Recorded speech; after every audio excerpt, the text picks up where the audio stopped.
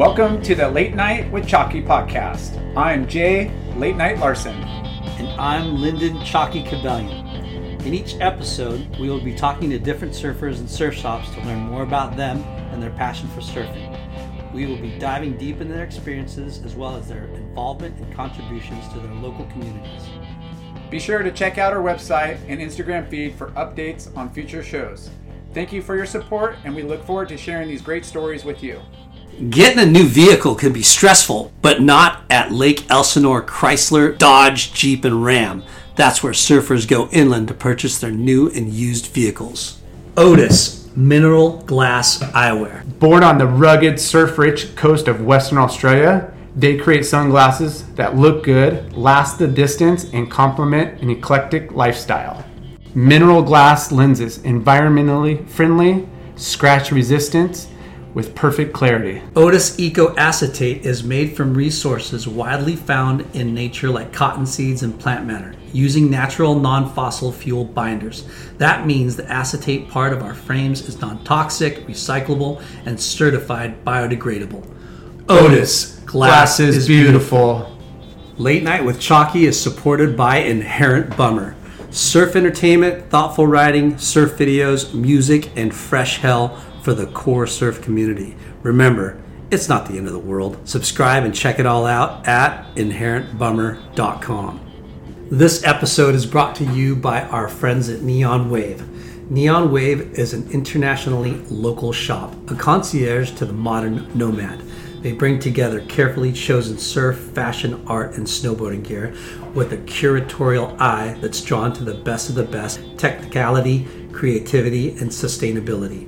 Their team is born from nature, raised by the wave, and nurtured by the culture they support. This is Neon Wave. We look forward to moving forward. Check them out at thisisneonwave.com. Surfa CBD, grown by surfers for surfers to help you maintenance your body after a lifetime of surfing. Follow us on Instagram at Surfa, SERFA CBD. Enter Late Night with Chalky at checkout for 20% off. surfacbd.com. Wave Key is the world's most comprehensive land-based sensory surf discipline. The brainchild of former #1 surfer Brad Gerlach, Wave Key's martial art-like focus on slow, precise, land-based movements embed powerful surfing patterns and fundamental technique for surfers of all levels. Wave Key is a land-based program allowing you to achieve a heightened focus on the movements as you practice. The effects of this are amplified when the practice begins to subliminally emerge in your surfing. It takes time for this to happen, but when it does, your surfing improves dramatically. Brad Gerlach is front and center in all aspects of the unique Wave Key course, presenting recorded videos, live session videos, Q&As, and insightful expert notes, nuggets of gold that you simply won't find anywhere else. Wave Key, for the love of surfing. Friends and family, brothers and sisters, welcome to the Late Night with Chalky podcast. Yeah, we're in beautiful Laguna, overlooking the ocean right now, and we're with a damn good-looking dude, born and raised here. Hans is so hot right now. Yeah, he had a successful pro surfing career and modeling career. He's so hot. Traveled the world doing contests, free surf trips, writing articles, producing movies, photo trips, you name it, for all the surf magazines. Not just a pretty face. He loves surf culture and the deep roots in the surfing community and has made it his life mission to give back to others. In 2012, he took the executive directing role at Mauliola Foundation. Mauliola, sorry. I butchered that. I always butcher something. Yeah, Kalal's going to come. He's going to correct you. Yeah. Correct. And that helps people with cystic fibrosis through surfing, which we'll learn about. And he's an event planner and fundraiser for breast cancer, helping produce a North Shore benefit concert, does programming and all kinds of stuff. So we're super excited that he's here. He's one amazing human, and we could all learn something from him. Yes. And we're going to. We welcome Hans Haas Hagen. Thank you, bro. Wow.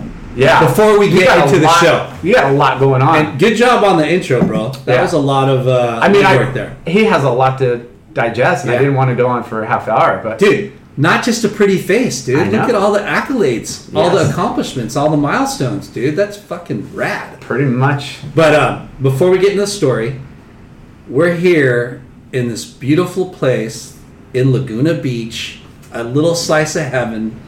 We're overlooking, what's this spot? Dahlia Street. Dahlia Street. And there's a little bit of a wave.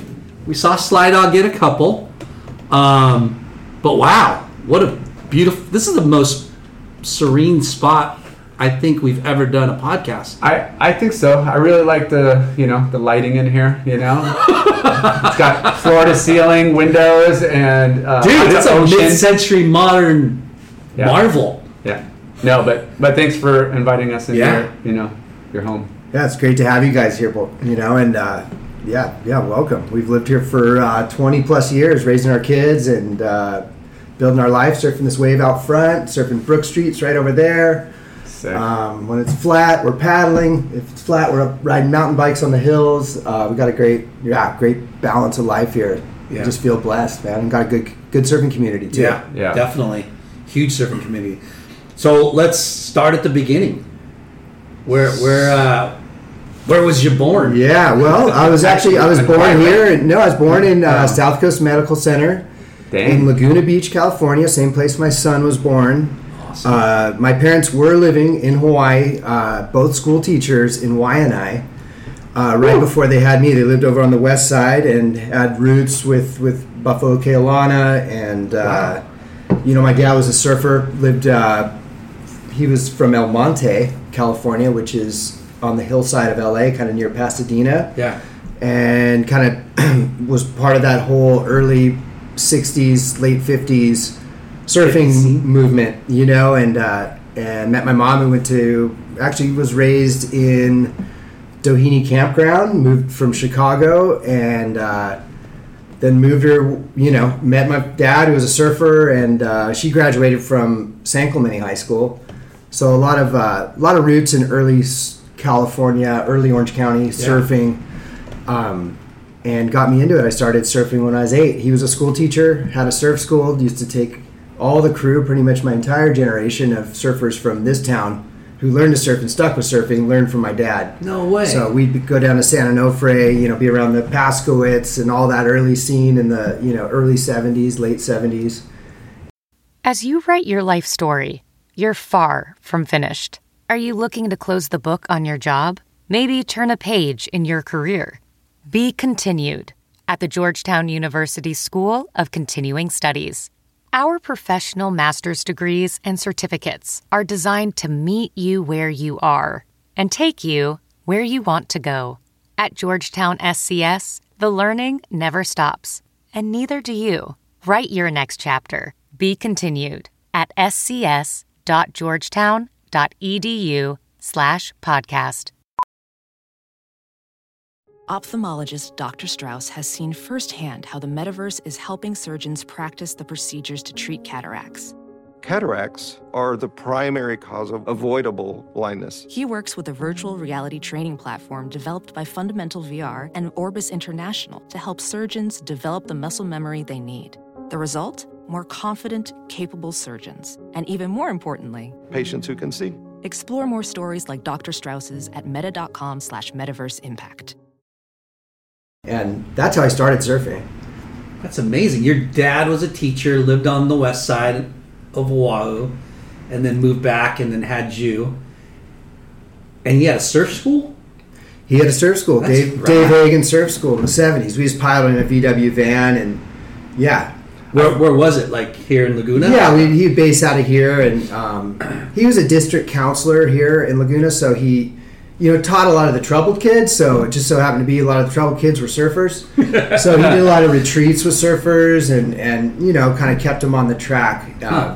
Which is funny now that I've kind of gotten into that. I'm like, you're gonna end up like I'll never end up like my dad. And then I look back and we always do. I'm like, right? oh my god, I'm actually kind of I find it like yet another guest whose parents or grew up in inland, Yeah. you know, and became infatuated and became like infused in the surf culture. Like Yeah. El Monte, we've had so many guests that are Yeah. not born and raised in the surf. ED's Coast. dad, right? ED's dad was from. I mean, whether it's ED or Gomez or Yeah. McKnight or you know or Jeff or, Booth's I mean, mom was I mean, there's one a of my list. first dad's like surf mates. Like because they pool gas money or do whatever. Yeah. Like, and they're commuting out of Pasadena, El Monte, and it's just so crazy. Like, that was Jeff Booth's mom, and they were close Yeah. and surfing. Wow. It's just so Skippy. wild. We all ended Jeff up Booth's here. mom surfed. Yeah. Wow. Yeah. How funny. Back in the day. Yeah. Did we talk about that? I don't know. It's like think 5 hour so. interview with that guy. I don't know. I have to go back and re-listen. But no, I mean, that's incredible that, you know, you're, So you got into it pretty early with your dad. Yeah, In the surfing. It was definitely a nudge of it was second nature. Yeah. You would say, right? So what are you, like 5 or 4? No, it was more like I think I started surfing on my own on a hard board when I was 8, like a single fin, dinged up single fin kind of thing. But I'd always tag along with my dad's camp, and so I was there every week. And kids would come and go, but I was always there. Yeah. So That's kind of neat. You get to meet all these kids. Some of them are troubled kids, but your dad's like kind of inspiring troubled kids and using surfing to make it better for themselves in their lives. yeah, and as we in the 70s, late 70s, early 80s, it wasn't like super programmed out. None of us really saw it as a career path or anything at that point. You're just kind of like most of the schools. There was no surf team. There was no any of that. We didn't have that until we were done with high school. I mean, we had a surf team, but no one was getting credit for it. Yeah. So I thought, I talked to my school counselors then, and there was always those barriers. It's like, oh, I want to be a pro surfer. You're like, you're tripping. Yeah. There's no curriculum for that here. Yeah. hey, I just want to get out of PE and go surf. Yeah. So wow, that's cool that your dad was doing that. And did he like pile up the van and go to different surf spots, or Just Yeah, really- we were very much like for that Dave Hagen surf school was basically Sano. Okay. And then, sometimes Doheny, but he didn't really stray from those spots. He never thought Laguna Beach was a good spot to learn. So, and then the locals were doing their thing, and it just was, it's tight lineups and reef breaks and close to the shore. And so, we were always down that way doing that. But he was also really good with me because, he had his roots in Hawaii, and he took me at an early age to go and spend time with Russ Kay, and that's where I met Keone Watson for the first time. I was the first guys I met in Hawaii, and then we also spent a lot of time in Baja. Like, he was just a Baja dog too. So we were always driving. That's pretty down cool. there. You're fortunate to have a dad that was totally into surfing and immersed in it. Yeah. And traveling to those spots. I mean, those are the two most, main spots to travel because, I mean, where we're at, Hawaii is, Mexico. Pretty quick flight. But Mexico, like we talk about it all the time, and, how raw it was and easy and loose. I mean, we didn't even need anything except an ID, But, like, a lot of good surf experiences down there. So did you skip boogie boarding, or you go straight to surfing, or? Oh no, I was an avid boogie boarder. Yeah, we all boogie boarded. That was For definitely. sure. I used to stand in the shore break and just have the waves come under my board and stand. That was how I basically learned to Yeah. surf. Just Then you run and throw it. And Then I run and throw. Yeah, exactly. Run and throw The it. steps of learning how to surf on a boogie board. And then you catch whitewater and you stand up in the whitewater on the boogie. And no, Yeah. I mean, but when you're a kid that age, like, it's everything. Yeah. It's skimboarding, it's freaking body surfing, it's being in the water. It'll be full circle. I'd imagine myself as an old carp on a boogie board. And someday, like just to ride waves. And here, we have a lot of shore break, and we all grew up just body surfing too, and boogie boarding, and we Getting the vision, closeout tubes, man. So you were talking about. You said a couple things that I really wanted to get into. So your dad has surf school. You surfed Sano a lot and Doheny a lot. So after boogie boarding, you progressed into longboards, or?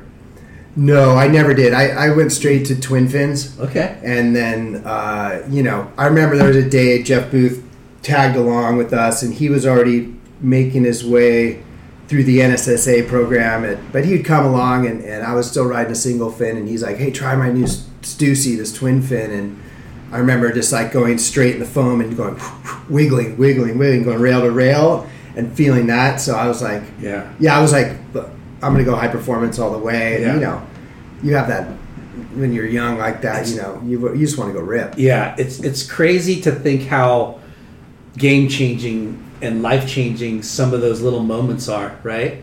Like you said, like letting the wave come under the boogie board and that's surfing, and then throwing the board and that's surfing, and then you're on a longboard single fin, and then Boothie hands you a twin fin. You're like, what the hell?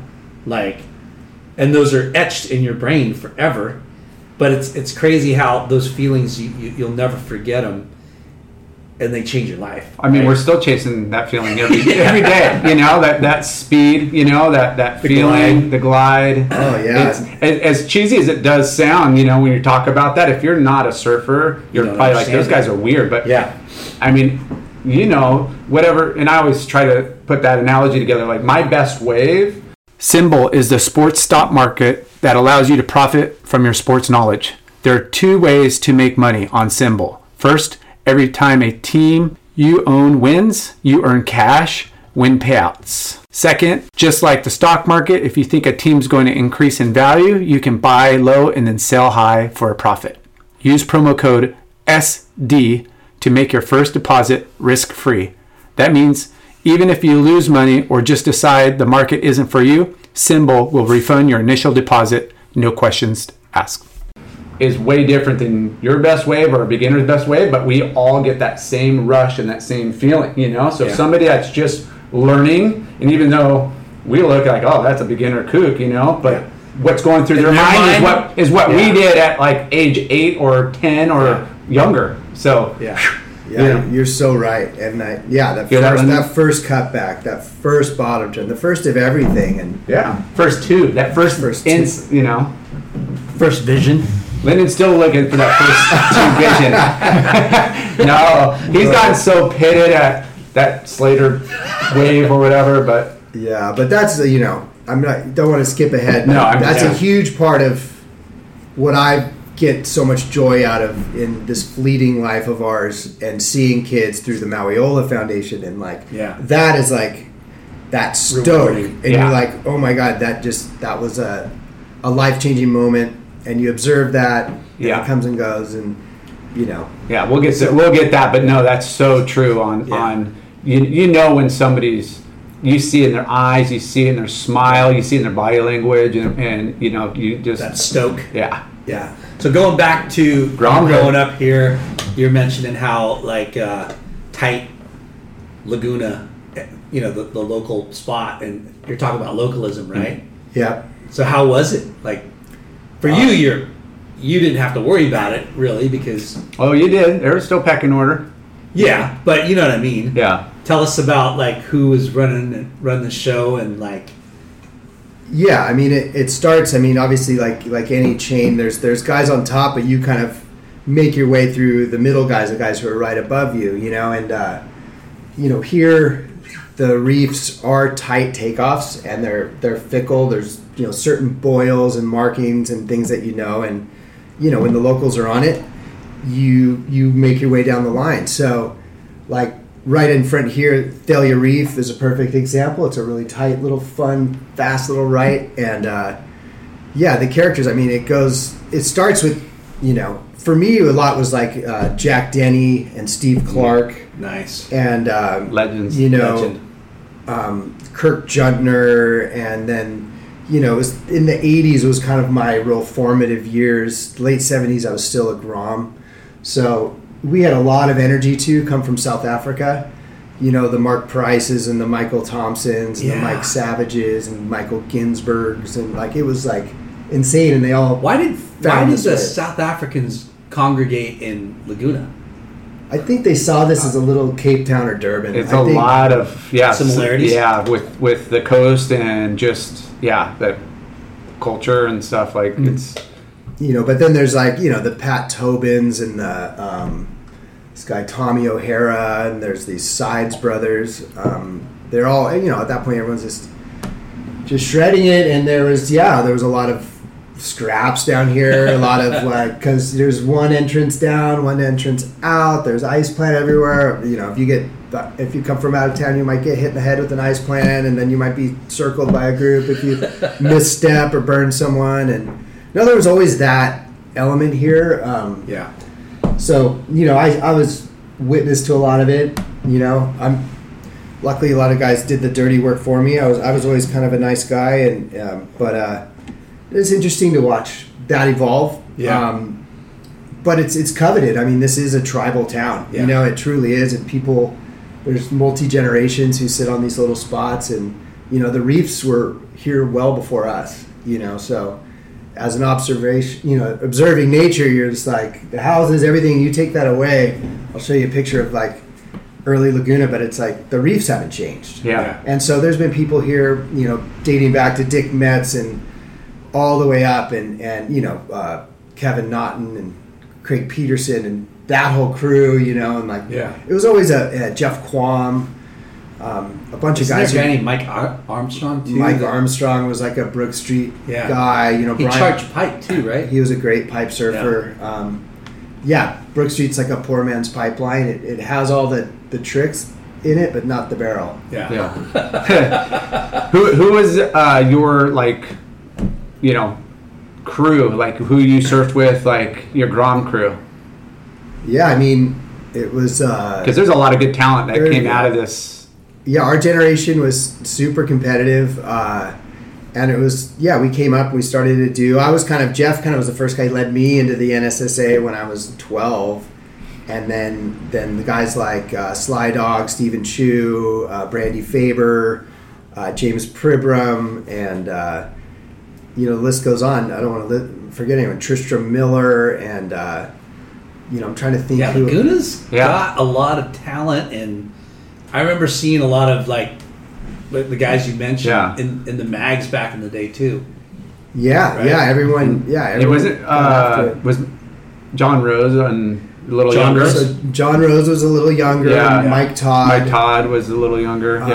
But like that, there was again when the NSSA and the competing, amateur competitor push in that like late 80s, early 90s, it was a lot of good talent. And then probably the closest guy I did a lot of traveling with, he was never really a contest guy, but like Eric Nelson, Frogger. He's Tavaroa boatman and barrel extraordinaire, just devoted his life to traveling and surfing, and so there's this a lot of inspiration. That was nothing new. It was always we never questioned ourselves on this life path, because everyone's kind of like, you're looking around. I don't know if I meant like Eli Lapacola. I remember him back in the day. He was a really natural, talented surfer. And then Jeff Booth and Mike Parsons and Chris Morrow, and the list goes deep. You know, for sure. So going back to you and that twin fin that changed your trajectory. When did you start surfing contests? How old were you? You said Boothie got you kind of into it. Well, yeah. I mean, going back to that twin fin, you're obviously like, hey, I want one of these, or like, how do I get one of these? Or instantly that's a game changer. Yeah. No, I obviously, I think for most Laguna surfers, their first contest will be the Brook Street. Oh, yeah. And that was mine. Kevorkian? That's like your last contest. Where all surfers go to die. So your Brook Street contest was the first one. Yeah, that's pretty big, a big deal for Laguna, right? It's got it is known as the someone might say otherwise, but we call it it is the longest running surf contest in the world. It does miss years, but it has a waiting period, and it's a rite of passage kind of for all the Laguna kids. And cool. You wait for a big swell, so typically it's 6 feet. 4 to 6 feet minimum, and then so when you're 12 and you're putting the jersey on for the first time and your whole community's up there and you're going psyching. That's the most vocal division as far as what's happening on the rocks, Yeah. you know, and it's like a little cathedral down there. So, And it's at Brook Street. yeah. Yeah. I mean, how fun though, you know, because all your elders, all the guys you looked up to, you know, and then all the guys you're trying to, you know, one up, all your bros, but all eyes on you, you Yeah. know, no pressure. Yeah, true. So that. how did you do in your first contest? You remember? I got second. I'll never forget. Brook Streets are left, and I remember like I needed a score, and I went right and did a floater I never thought I'd make, and just it fell from the sky. I was riding this double, like this Hobie single fin double wing bat tail. I don't know why I ever sold that board, but I'll just never forget like that feeling like I'm holding on because I want that trophy and I'm gonna, you know. So I don't know. Yeah, it was kind of out of skin kind of like maneuver at the time, and surfing up what's supposed to be a left and going right, and just being a spun cookie, and a super psyched Grom, but. Got second though. Second. Pulled off the floater. Pulled the floater. For those that don't know Brook Street, you said it's a left, but going right it's just it closes out quick, or is there a reef that pops up that you got to maneuver It's an around? impact zone. Yeah, everything. It's everything. You can see it right now. You see how the boils, the rocks. But anyways, yeah, you go straight into basically a uneven, dry rock shelf. Yeah. Close out. But So going right got you big points. Who won it? Who won it? Do you I remember? can't remember. Didn't matter. So how long did you? When did you start doing like NSSAs and stuff? That was in '82. I think 82, and then it was that class. I remember, never forget going to that first thing. It was one of those memories that singes, you know, like meeting Jamie George and Chris Brown and Shane Beshin and all those guys for the first time, and going, oh whoa, this is guys from all around the coast, and I finaled my first thing. It was in the South Bay. I don't remember, Manhattan Beach or something, and.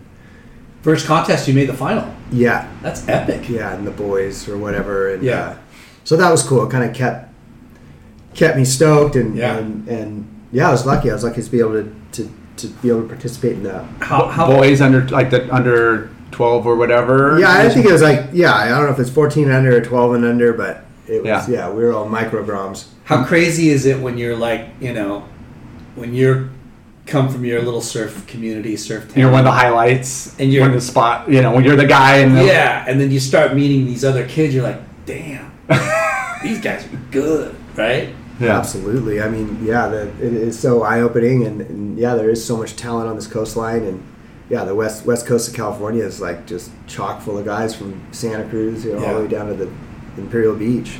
So, did you get a sponsor pretty quick, or? No, it was we were just cruising for a bit, and my first sponsor was Gotcha. That was the first local brand. I mean, kind of. I mean, obviously. Yeah, Michael Thompson. Yeah, that was a big step for me. Like going and Mark Price asked me to come in, and then meeting Mike Cruikshank, and I was just a Grom. I remember I just had just a print photo my dad took of me doing a bottom turn out here. And that was my portfolio. I'm like, dude, I got set, I got second here. Mark said I finaled here. Yeah, and I I didn't even get in the performers yet, you remember that little Schwagels. Get the Schwagels pick and end up in the performer section. That came a couple of years later, but it was just like, I don't know, go grab a pair of sweatsuits and a sticker and oversized clothes because they probably didn't make anything that small. Exactly. How old were you when you got sponsored? I think I was probably 13 or 14. 14. How psyched were you though? Yeah, no, it's just part of just being included, and then when you're included, it gives you that confidence. Yeah. Well, we talk about that a lot. The pride of like how you just. You're just psyching. Well, you look at these magazines, again, going back to the day when there was magazines, but like those were our monthly, guides to what's happening in surf. And you're seeing all these Gotcha ads, you're seeing all the pros, and you're like, wait, I get to put that sticker on my board, and I'm getting the same. I'm on the same team as Shane Horan. I'm on the same team as Martin Potter. Yeah, I'm going to be that guy soon, that's going through your head as a kid, It's really inspiring because these guys, like I was at an early age, because guys like Michael Thompson lived in Laguna, Martin Potter came and stayed with him, and Shane Horan came and stayed with him, and Sean Thompson came and stayed with him, and so I just had these moments where I'd be out here and these guys would paddle out, and and you'd snake them. Oh hell no! I was a student. Yeah, no, I was a student of the game and awe. At that point, Surf Stars obviously were just larger than life. Yeah. It was incredible to have that exposure. Mark Richards. I just there's certain imagery, photos in the magazine. Like we were going down to San Onofre with my dad. We'd flip through those early mags all the time. They'd just be stacked in the seat, the seat holders, and there's just things you just dream of, Yeah. All of a sudden. And here it is coming to life, right? Paddling out in your lineup. You're like, what the hell? Yeah. Martin Potter's just, oh my God. Yeah. Yeah. And true to form, he surfed twice as fast as anyone I ever seen surf. Yeah. You're like, okay, there is a next level. Yeah. He was There is a next level. Yeah. I mean, that guy turned pro at 15 or something crazy. Yeah. He was Prodigy. futuristic. Yeah, for sure. Prodigy. One of the best. What growing up in Laguna, what was your surf shop stomping grounds, or where did you guys collectively hang out? We had there used to be a place called Oak Street Surf Shop that Mike Armstrong was involved with, and then Spotify Green Room. Spotify Green Room is a free audio-only social media platform for all sports fans. Start or join ongoing conversations, watch games together, react to the biggest news, rumors, and games. All you need to do is download the Spotify Green Room app free in the iOS App Store. Create a profile, link your Twitter, and join any league or group you want. And follow us at Late Night with Chalky to be notified when our room goes live. Spotify Green Room. And then it moved. I remember going there. I was like, remember those O'Neill jackets that used to you could zip up here with the baggy sleeves? It could almost be a raincoat. I was like, Mom, I want to wear that. And then Hobie was a big part as well. That's pretty much where we bought our first board shorts. And then in '82, Eric John came to town from Huntington Surf and Sport, and he kind of started. He was kind of more on okay, there's an industry booming here. So he was more. It wasn't so much. Hobie was a great family store, but EJ was let's foster talent. Let's get a team. Let's do all this. So that was a big part of us. He had Mike Parsons and Boothie and that generation of guys. Chris Morrow and he's establishing a clubhouse, but running a business at the same time. Getting the best and the most well-known surfers together and sponsor. It's a big part of the business. That's probably one of the paradigm shifts in Laguna surfing culture, right? I Having think him come into town and establishing. I think Eric John played a big role in that, because he was a tough critic. He was hard. I felt I've got my feelings hurt by him so many times. Me too, bro. And, and EJ, if you're listening to this, I forgive you. But I don't. There were times, where you're just wrong, but he was also like an uncle. He would look out, he would wait, business would close. I'd always be, I was kind of and no offense to your mom, as a bit of a latchkey when it came to surfing, and there was no cell phones, so I think we all were in that. Yeah, I was. That time frame. I was, waiting around a lot. Yeah.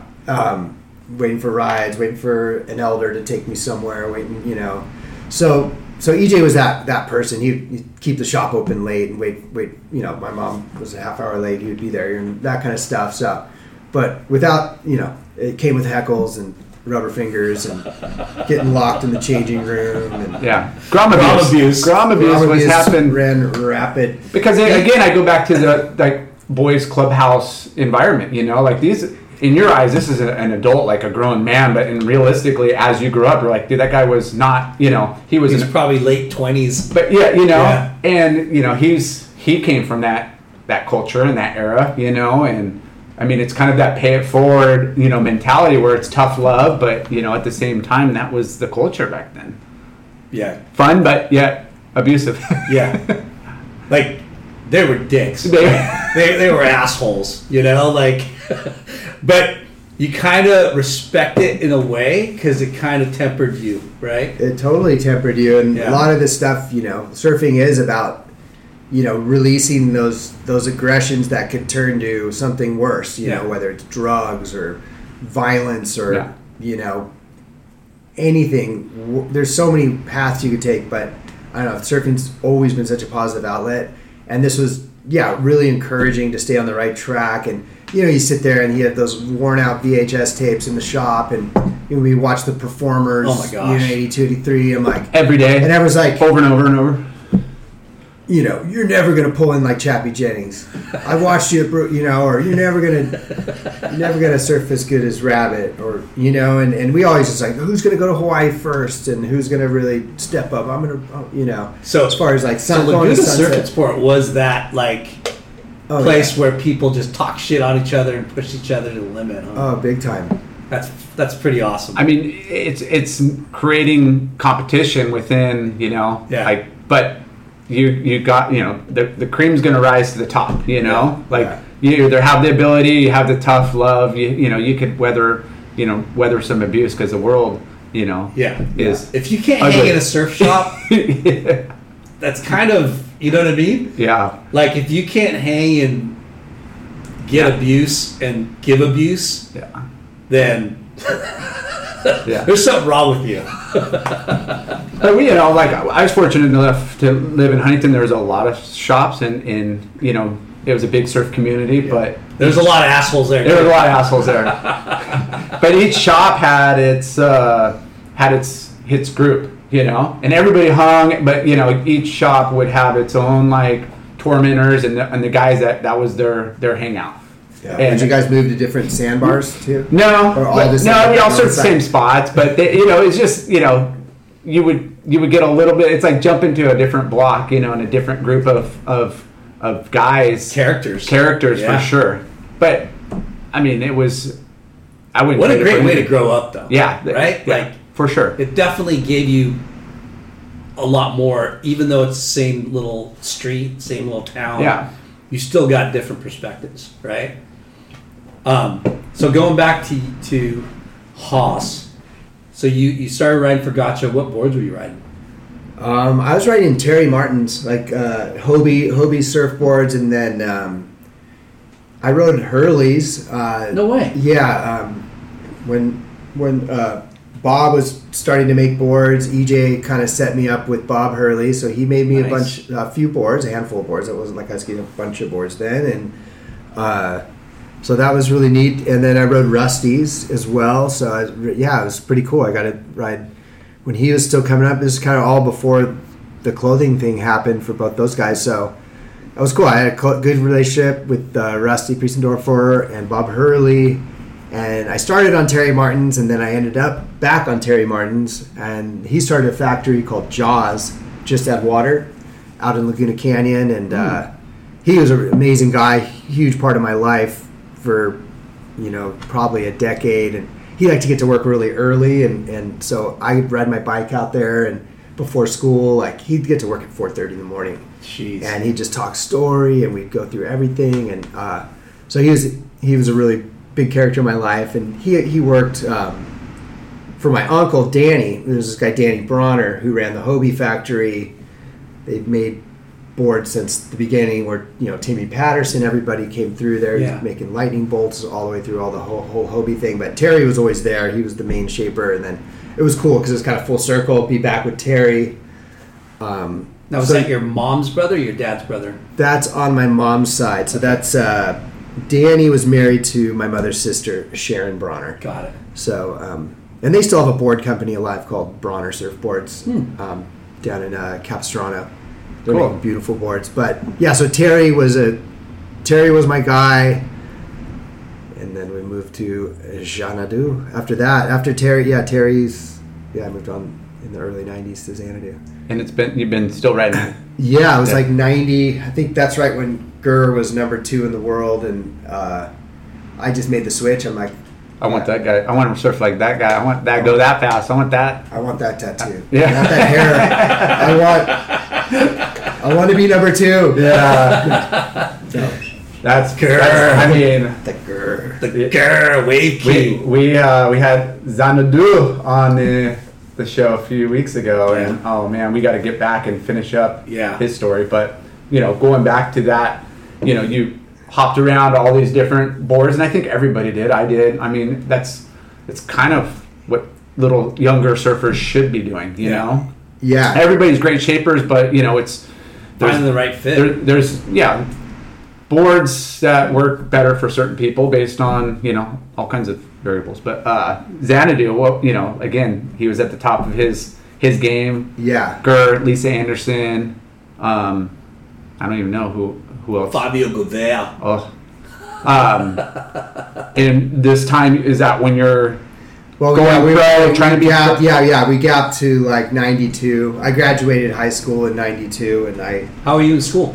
I did okay. I was a 3.2 average student who was dreaming of surfing every day, and amen, brother. But I did the work, and then as soon as I got to the end of that finish line, I was like, I'm not looking back on school. Like I just was absolutely just wanted to go see the world, go surf the best waves in the world, and try to. Your aspiration was to be a pro surfer. That was my aspiration. Yeah. At what age? Because I know, 13, 14 is when it's like, that's what I want. But, how realistic, you're still pretty young. And then around like 15, 16, you're like, okay, like there actually might be a shot at making this happen. And he mentioned tough critics in the crowd there. For sure. Yeah, I don't think, honestly, when I turned pro, I don't think I had what it took at that point.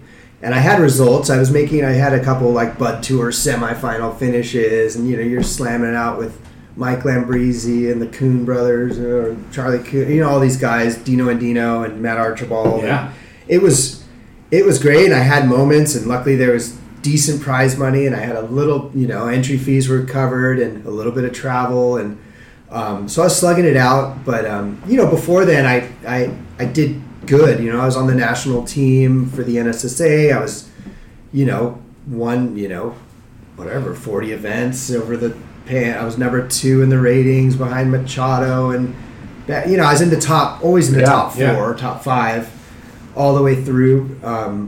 Your amateur years and stuff. Amateur years, yeah. So I was kind of, at least my name was in the hat, but I had a lot of growing to do. I was always kind of a sensitive guy, so I was always thinking about others a lot too in heats, and I wasn't like the type of guy who's cutthroat. I wasn't super cutthroat. Not a killer. I wasn't a killer. Larson wasn't either. But I love to surf, and and I would you give ways to people? I just will never forget PSAA heats where I looked at desperation in guys' eyes. I have a mortgage and 2 kids, and at that point I'm like, well, I live with my parents, and I love surfing, and take it. I was never. I wanted it, but I at what cost? And I don't know. I had a weird growing period then, like competitively. As a surfer, we all want to just surf our best, and you see technique and waves and how to execute a perfect ride. We all want to execute perfect rides, right? So start to finish. So that just happened one turn. Quite a bit. But think? So no, I think in my head I just I didn't have that killer. Yeah. I didn't have that killer instinct. I mean, there are times, believe me, I paddled around people, and I've scrapped, but I was never that scrappy. Yeah. When a certain surfer that you were you knew that needed a win or needed. I don't know. I just saw the surroundings. I just said. I don't know how to explain it except being a sensitive person. Yeah. As a human, I looked around and like, man. Well, that's what's so unique about surfing is because, it's a lifestyle and you searching for the perfect wave, how to ride the wave the best, and you got that side of it, and the competitive surfing is a whole nother beast within surfing that, when you have that ability like yourself and you could create results and whatever, but sometimes it just doesn't, it's not rewarding. Just getting a result doesn't make you feel maybe like it was satisfied and well, it's funny though, because when you're Grom going through the amateur ranks and you're figuring out what it takes to win, right?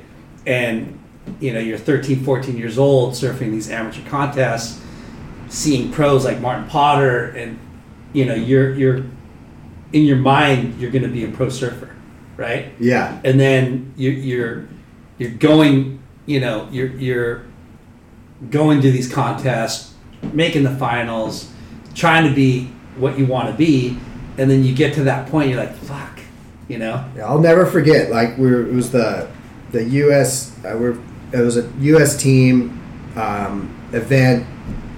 Kelly Slater's in it. Casey Curtis, Pat O'Connell. Everyone's trying to qualify. Rob Machado for the U.S. team that goes to Japan, and my best friend at the time was Evan Slater, and we went through all the contests together. I always stayed at his house. He always stayed at mine. When we weren't at contests, we'd go to Big Sur or go check out. We'd do stuff. We're always tight, and I remember we had this heat in Oceanside. Taylor Knox was there, and for whatever reason, we were the last two who didn't qualify. And they're like, okay, it's man on man. Wow. between you two, Between us two for the last two best spot. friends. Two best friends, the best to go to Japan, and it was super. We got scrappy, and we do that. I mean, everyone does it. I've had fallings out with a lot of bros over heats, and you try to keep it in the water when it goes to the beach, and then sometimes there's some mudslinging and stuff that could happen, shit that happens. But anyways, this was like one of those heats. It was highly emotional.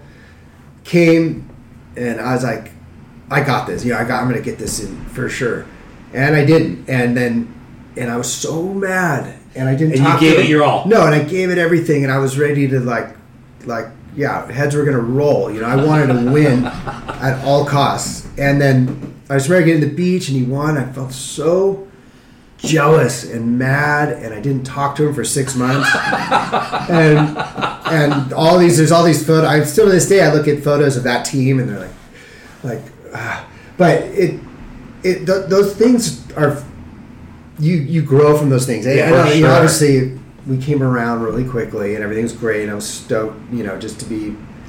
I love part to of the hear gang. this It's stuff. like the peanut. It's like the Peanuts gang. It's like happiness is just being part of the gang. I remember Donnie Solomon used to always say, he's like, I don't need to be the guy. I'm just happy to be part of the gang. Yeah.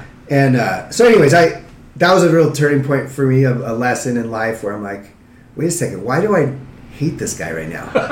Yeah. And that kind of draws again on that. Is this what I signed up for surfing?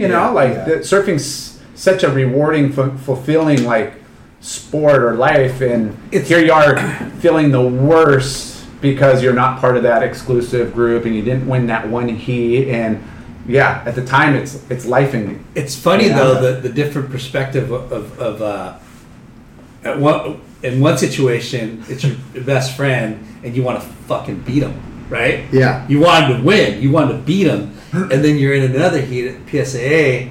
And you're feeling sorry for a guy, and you probably didn't give it your all, because he has a mortgage and you don't.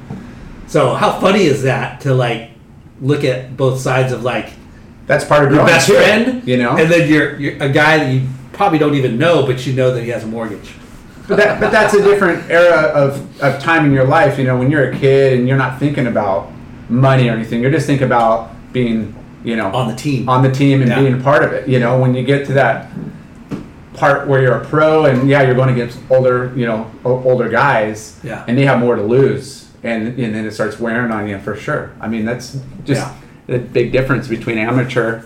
It is, and there's such a long game, and I've heard Timmy Curran be very vocal about that, how pro surfing really beat him up because he really, he had all the talent in the world. Child prodigy, and then the whole cutthroatness of it just took the stoke of surfing away from him.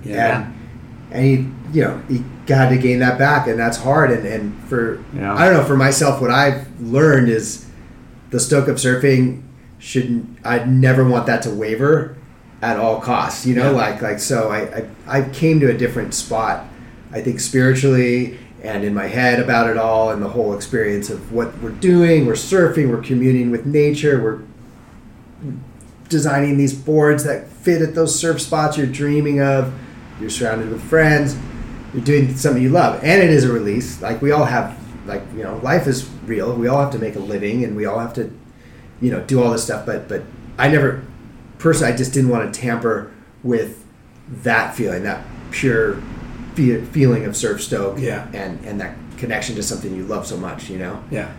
So that's a great point. So going back, you didn't make that national team. Yeah, and then you eventually turned pro, right? Yeah, and it was a similar thing. It was the PSAA time, and we were able to go to Hawaii and Puerto Rico. It was very domestic, and we all, you could scrap together a living. You could make $50,000 a year, $40,000. Yeah, and at the time, that's a good money. And I was riding for Gotcha and Victory wetsuits and Civic. I was Xanadu's. Yeah, I had at that point. Yeah, I was riding the transition of Jaws. I was riding the Terry Martins, and then I moved over to Xanadu's, and that was super cool. It was a good chapter. Soon after that, I signed with O'Neill, and that was a really good chapter for me. Got to hang out with Chris Gallagher and Adam Rapogel and Ratboy and Rufo, and I was always with the Santa Cruz crew. And they were really, really great. I got to start doing the QS and actually go to Europe and all of that then, which was super exciting. And then at that point, I got this random call, like Jeff Booth, once again, him and his wife were like, hey, this is kind of when that happened. I was on the tour and starting to get some results and making some money and traveling with all these guys, kind of like, oh, wow, this is what I said. I'm part of the gang. I'm doing this. I'm going where I want. I'm spending 2 months in Hawaii, and I'm going to do the Euro leg. I'm going to Japan, and I'm surfing all the domestics and trying to at that point I was trying to qualify. It wasn't really much of a free surf thing. They sent me down to Puerto Escondido. I'll never forget, and we're pulling in big barrels and getting photos, and that was just a fun chapter. But right then it was 1994, 95, and then I did this photo shoot for, I randomly showed up. Jeff Booth's like, hey, show up. Laird Hamilton's in La Jolla, and there's this photographer, Robert Maxwell. He's doing an fashion editorial for Rolling Stone magazine. And how did Boothie find out about it? His wife, Melissa, was working at Quicksilver, and they're like, call all surfers.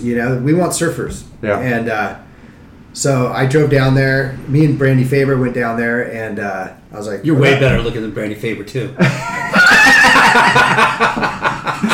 Sorry, Faber. He said all surfers, so hey. He's got good lips. Have you seen? It's like they're voluptuous. Really, really good lips. You should see the photo. I'll show it to you. He's got the photo that came out of Rolling Stone. He actually had a turtleneck over his lips. I'm like, that's his best feature. No way. He's covering his lips. No wonder he didn't make it in modeling. Damn it. So before I forget to ask you, how stoked was your dad seeing you progress in your surf, life and become a pro surfer and all that? I mean, that must have been pretty cool for your parents. Yeah, I mean, any parents are like, wow, I don't have to buy a board, or I don't have to buy you clothes, or they got away with that. Not having to buy me school clothes and all that stuff. I think both my parents carry a lot of pride in that. Yeah, staying true to myself, and pulling it off. We're still going, right? We're pulling it off. 50. Yeah. Okay, guys, am I okay? Yeah. What? Going back to those early years, do you remember your first mag photo? You talked about performers, and you wrote for some companies that maybe put you in an ad, or performers was definitely the Fred Swagel special. Was Lowers Left or Creek or it's actually a Creek Wave. Yeah. Creek Wave, little float, just smashed the lip and floated out of it. And got a photo and wearing a neon orange. It's funny how Chill Killer. Yeah. It's funny how floaters were such a big deal. Remember that? How floaters were just the biggest deal ever. Dude, they still are. They get underrated. I don't know. This year they started scoring them because guys were doing heavy ones. Felipe Toledo's doing like the curtsy on them. Just yeah. I've seen Italo's floaters lately. They're pretty nuts. Everybody. Oh gosh. Yeah. But so performers. That was performers, and then Just Add Water, that board companies did some ads, and then then Art Brewer got a shot in Surfer Magazine of me at Agate Street, and It was like a full page shot, and then Did you even know they were coming out, or did you just saw the mag? Like, did Art know they're running? Like, no, he was just like, hey, I always want to shoot Laguna, and it's the first caption was like Hans Hagen lights up the Laguna green. And I'm like, okay, that's cool, but but yeah, I kind of forget. Actually, we kind of skipped a chapter a little bit. We got to go back to World Jungle. yes, Dude. Jack Denny. Because I'm kind of like thinking Surf Turkey the whole time, and there was a time between 1990 and 93 before the O'Neill contract that we started World Jungle, and that was a really cool time. And they stepped up and gave me a job, and I was like kind of the quasi marketing director For World Jungle? for a startup company. And at that time, that's right when Volcom's starting, and so I'd be up in Costa Mesa, and we got to go back to Jack Denny a bit, because he was like the ultimate ripping surfer, artist, provocateur, guy. He was that devil on my shoulder, like like all the time, and he'd jab me and bring the best out of me. Like he was huge, and he was the guy I surfed Waimea with for the first time, and he's the guy who brought me out of comfort zone, and in so many ways as a human, and as a businessman and all that stuff. And I got to a point where the company, anyways, I made a decision. I knew I needed to stick to surfing for a while longer, so you're going to taste of like helping out on the company. Yeah, it was like side. a Troy Eckert kind of role. Like he was I'm still active. I'm still surfing. He still put me in his ads. We're a small company, but I was still like, hey, dude, you got to get in the truck and drive up to downtown LA and grab the fabric rolls. Hey, dude, Peter Mel needs a ride from the airport. This guy. So I was schlepping around and doing whatever it took to help Jack and World Jungle. World Jungle was such a rad name and a rad brand. Yeah. Like it definitely had a chance to be a long-term brand, right? Yeah, no, it was, and it was an exciting time in the industry, to be in Costa Mesa, and we were making movies, and I got my first taste, and I did original soundtracks for their movies, and we did our first movie, Raw Energy, and then we did this movie, Aquatopia. And I remember Aquatopia. So I wrote for him for about a year or that's so. right. I remember. Yeah. And then, did you put him on? No, it was like 2 years later. It was they were owned. He got bought out, but he was still like the creative director, and they had part of a group that was going to fund a bunch of money, and of course Jack got sick, and as soon as he passed, they like canned the company. Yeah. It was like and Jack is they signed you and Donovan. Donovan was ready for World Jungle. Yeah, for sure. And I mean the brand was off. It was such the old school days of surf industry. Because I remember we couldn't afford it. Like Peter Mel got a cover. He got the most mental wave at Mavericks that season, and he was doing so much. And we had him starred in our 2 movies. He was kind of our marquee athlete, and Jack's like, dude, just go drive my F-150 up there and give it to him. Like he had a truck. He gave him a truck. He gave him a truck. It was like used, but I'm like, dude, well, how are we gonna pick up the fabric rolls? He's like, no, Pete Mel gets the truck. And I don't mean it was like such a, it was truly like a tribal company. And I don't know, Jack was a super creative. He was really great with hand drawing, and like the whole thing. I remember never forget, because I was always just tracking where he's traveling and what he was doing in those early gotcha days. And then he's like, I'm starting my own thing, I'm taking you over. And it was like super humble beginnings, and I took the leap of faith with him, and it was fun, super inspiring times. And he was a really great hand drawer, like sketched, like really hands on. And then that's right when kind of computers came on, and everything had to do it, and then he had the learning curve of that. And anyways, we through and through, he's just like a surfer creative, like he's amazing guy. To this day, like when Martin Potter showed up here, I'm like, Jack Day his air was higher, to this day it's like they're dueling out there. I'm like, you know, like he would get people on their best days sometimes. Yeah. You know, like he was a ripping surfer. And I mean, the brand name, everything about it was cool and it was right on point for that time. But like everybody wanted to support Jack and everything. You know, like he was such a good human. You know, and you were lucky to have him Yeah. part of your life and be a mentor, right? Yeah, truly, like through and through. And he took me under his wing, and that was a really inspired chapter. It was kind of right then, like right in those few years, and the Gotcha thing. He's like, I was like, hey, are you gonna stick with Gotcha? You're gonna come over here. Because he designed for Gotcha too, right? Yeah, he was there. Yeah, he was one of their designers, and you just weren't ready to go full corporate gig. You wanted to still travel.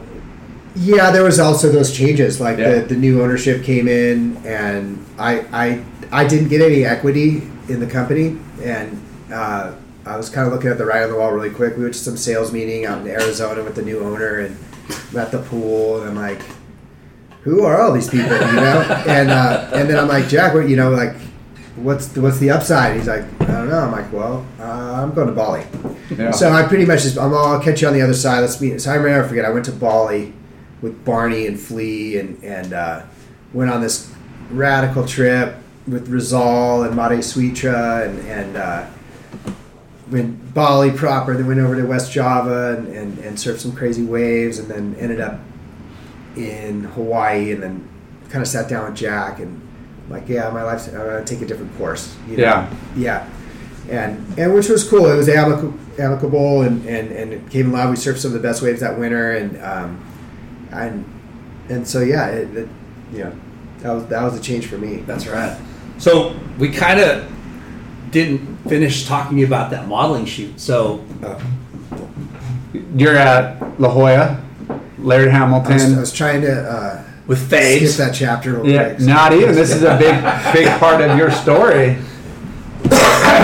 And I mean, you know, how did it go down? So Booth and his wife, they tell you to, hey, go down here, bring crew, or you just told, you know, Faber, let's just go. Let's go check it out. Yeah, no, he's like, bring crew. Yeah. So anyway, Fabe was up for it.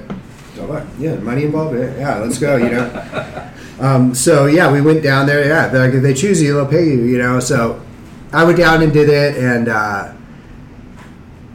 the magazine came out, and I was in Europe, and I didn't think anything of it really. You know, they just had me try out a few things, went to a couple different spots in the coves of La Jolla, against a rock, here, you know, whatever. I'm like, oh, this is easy, easy enough, you know. And yeah, Robert Maxwell, he's a pretty relatable guy, really interesting guy. Shoots a lot of political and celebrity portraits, and he uses these old style like large format Polaroids, like these long exposure stuff. So his stuff just comes out. He's just an amazing photographer.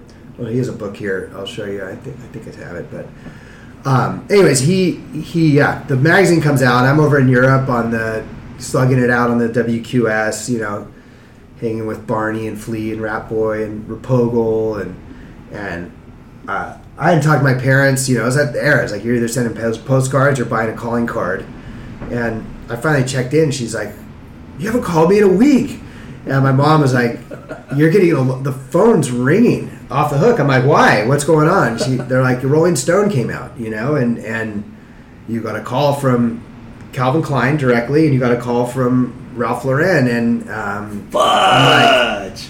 They want to talk to you, and I was like, oh wow. And then like, I'll be home in a month, you know, like, so that was that, and I you know, I kind of followed up, but I didn't know what to do. I didn't have an agent or a book. Back in the day, they used to have a book, and so yeah, all I had was these photos that Robert Maxwell took of me, you know. And okay, so where you are getting calls from these people.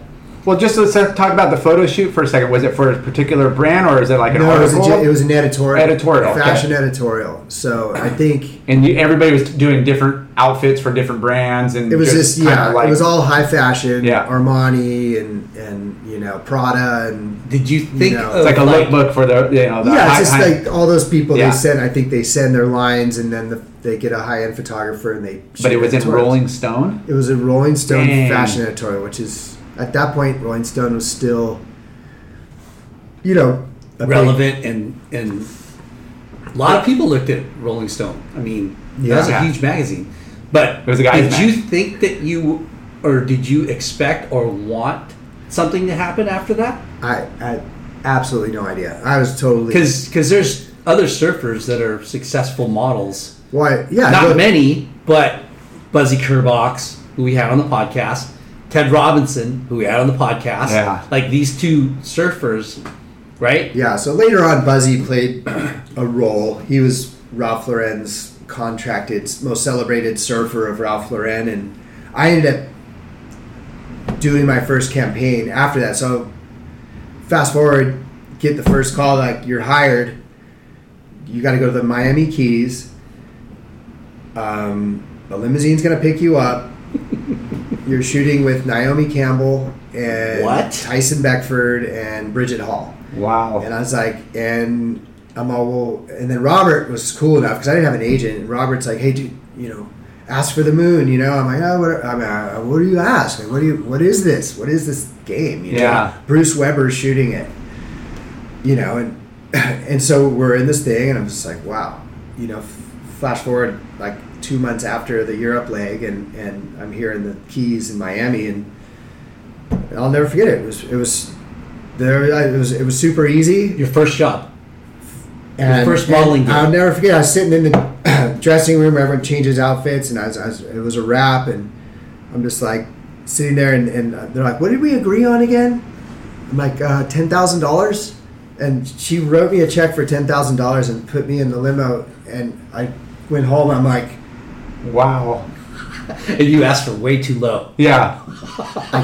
Yeah, who knows? I was like... He didn't know, but, no point of reference. You have nothing to... So, wait, that was your first modeling gig? First job. How many days? 2 or 3 days? Like 2 days. 2 days. 10 G's. $5,000 a day. Yeah. And no agent fee and nothing, so I was like... So anyways, I got back, and I'm like, wow, I should figure this out because there's a lot going on, and so... The only guy I knew in LA who was kind of involved in fashion at the time was Jeff Novak. You guys know Jeff Novak? Yeah. So he's a photographer, right? He's a photographer, and he was in the mix and surfer, and he knew agents, and he great surfer. He was on the tour, and an old friend of Gers, and an old friend of my good friend Greg Jensen, and so I trusted him, and so he walked me into an agency, and I'm like, hi, I'm nobody, but I just booked the national Ralph Lauren campaign, and I just did this editorial. I have nothing else. Yeah. And hold on a second. So you did the Rolling Stones thing. You get all these calls, and your first thing was the Ralph Lauren thing. Yeah. Okay. And it was what was it like? It was a national catalog, or like campaign. Honestly, I don't know. They usually do, and they'll distribute the photos that go to billboards, print, probably catalog. I'm sure I didn't have a contract. As I learned as time goes on, you start to learn about buyouts. Yeah. You learn about residuals. You learn about all the levels. If it ends up on a hang tag, if it ends up on a billboard, if it ends up, there's all these different layers to generate more money. Yeah. If you happen to be used in this stuff, so I learned really quick, and this was 95-ish, and then I got got really good representation at that point. Who was your agency? I was with Next. Oh yeah, they're big. And Elite and Next, and then I got an agent in Paris, and I got an agent in New York, and an agent in LA, and then Hans is so hot right now. In Miami, they're all different markets, so all those things kind of tear off. So, but I got really lucky in that sense because Ralph Lauren basically goes, "Hey, we got you. We have you have Dillard's, you have Neiman Marcus, you have Macy's, all these stores. They all need that one shot for every season of a polo guy." So we had this I had a really simple it was like a contract to go and do all this stuff, and the day rate was insane. And so wait, catalog shoots for those catalogs for all the major department stores. Would you shoot for each department store, or They would. So each one pick you up, but you had to be Polo approved. So I was on this short list of guys. So like, oh, you're available. So I had this like this niche for a little bit, but then I was also doing everything. I was doing Nautica and doing. I wasn't exclusive, so I was able to do Ray-Ban. I did Calvin Klein, and like there was campaigns, kind of like how Evan Mock is doing now. Like he did really well, and I've watched. I was like, and like I think Luke Davis might have had a little run. Yeah. But these guys, the new school, they promote it and they make more of it. I was kind of a little shy about it. I was like, dude, I don't want my bros to see me doing this. So I was always happy when shoots kind of went under the radar, to be honest. I wasn't like, rah, but I did love putting those checks in the bank. Fuck yeah. And Are you kidding me? Yeah. Yeah, you're like, I just won a 3-star this weekend. I didn't even have to put a jersey on. I just won a 5-star this next week. I didn't even have to put on. I didn't even have to go anywhere. Everything was paid. I got a per diem, first class limo. We got to tell you though, Ted Robinson is the funniest person because he gave up that life. Dude, he was pro surfer, right? And he went to South Africa, but he had a photo shoot in New York, and he missed his heat by 5 hours, and he quit modeling. Yeah. Because they wanted to extend his stay in New York a couple days, and he's like, okay, as long as I can make it there, and he missed his heat, and he was like, I'm never going to miss a contest ever again. Yeah. And I asked him, dude, why didn't you just model like off season? Can I give some advice to Ted Robinson? Ted's a legend. I love Ted. No, for sure. And he's such a good surfer and all that. But hey, man, at that point, which was kind of the writing was kind of on the wall because I was going to miss heats, you know, and the money was that good, and then I was kind of looking. I had to once again reassess, like, am I the contest guy? Am I going to qualify this year? No, I'm 70th on the ratings right now. Like I'm missing things. Yeah, but you could still become that surfer. Still surfer. Yeah, I mean for sure. What is your Yeah, what is the and we all like to compete. I do enjoy competing. I still love to compete. I mean, I like to do that. But it was a turning point to have those resources, and it was kind of cool at that point too. O'Neill, I was with O'Neill US, and at that point, because they're like, oh, I remember this guy Yost comes into my hotel room in Hawaii, and he's like, hey, I want to sign you for O'Neill Europe. Because we do a whole different thing. You're going to do a commercial with Malia Jones here. You're going to go with Jay Moriarty and Wingnut and do this. And it was kind of more this different type of surf contract. How psyched are you? So I was like, and I'm all, well, I need a surf travel fund and I need a salary and I need this. And he's like, yeah, as long as you do X, X, and X. So I found a lucky niche outside of the U.S. market, and it kind of complemented what they needed to do and what I wanted to do. And so at that point I was like, oh, it's on, So like, at that point, I started to do a lot of free surfing trips, and which was just insane because I just surfing with people I, love to surf with, surfing with the best surfers in the world, and then getting to go on these, and for me, I wanted to see everywhere, that kind of kicked off that chapter of like trying to visit new places, kind of like it's like the bucket list, just the bucket list. Well, you brought up a good point earlier. Like at the end of the day, you still got to provide for yourself and stuff. And you knew the competitive world wasn't satisfying your needs, but now you found this niche where you're like, now I have the means to go. I don't have to. But he was not proud of it.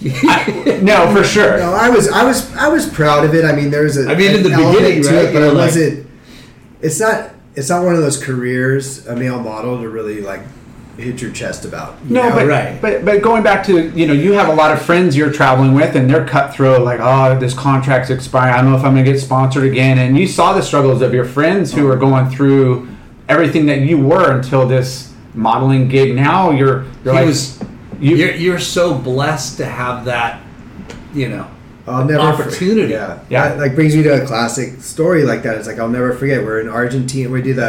Remember when the tour used to go to Uruguay and Argentina? Oh yeah, the Reef Triple Crown. The Reef Triple Crown. Yeah. Very nice. Yeah, Very so- nice. Yeah, you become a Not the track- waves. Yeah.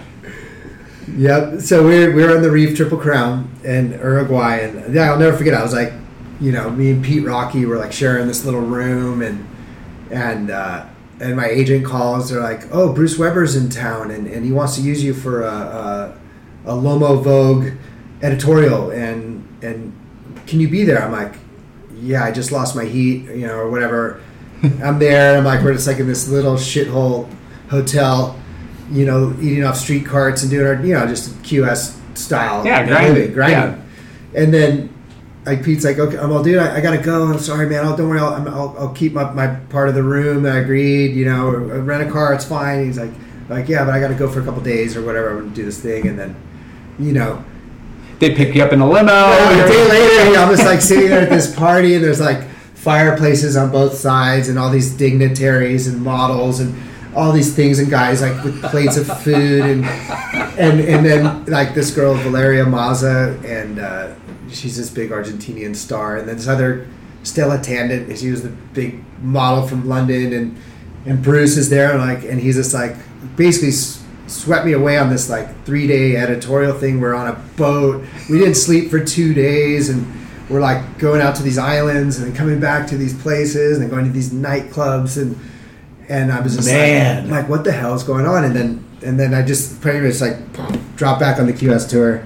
Like, "Oh, Petey," like, You just don't even know my double life I'm living and what I'm elbowing with on the affluent and money. but it's like, let's go surf. Stardom. Yeah. Let's go surf. Like you are really like at the time rags to riches. Like you're a QS and all of a sudden you're Kelly Slater for 3 days and then you're back to the QS. Like you're back to double life. I think that's the best way to live. One foot in the limo, one in the gutter. Yeah.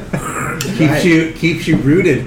No, but what an amazing experience, and how that timing works up. Like you're down in Argentina, and then this opportunity arises. That's just crazy. It really pisses me off to hear how fucking lucky you got. Yeah.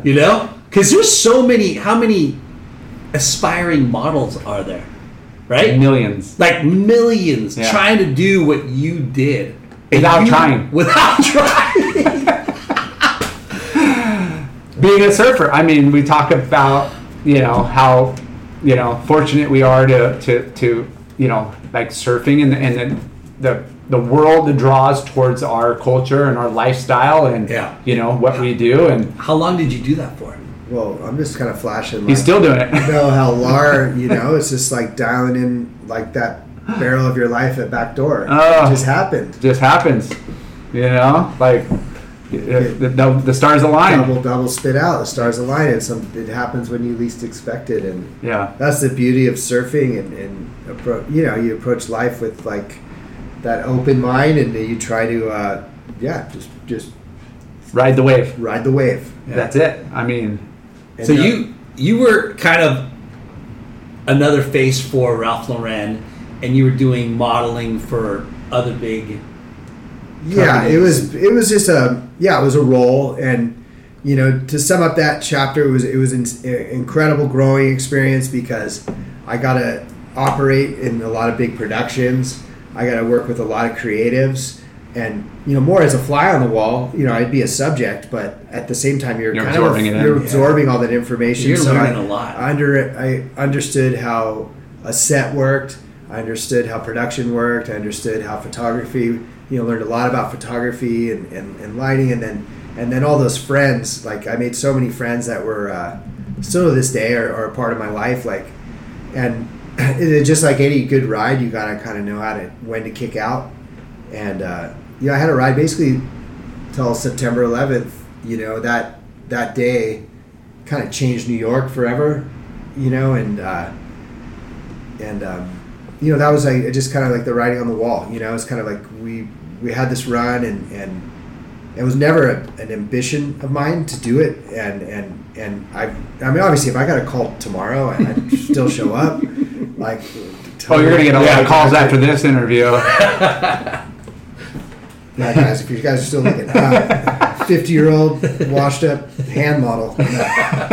Anyways, it was just one of those good rides, and I have nothing but like gratitude and just say I learned a lot. I grew through it, and it was cool exposure that I would never have had otherwise.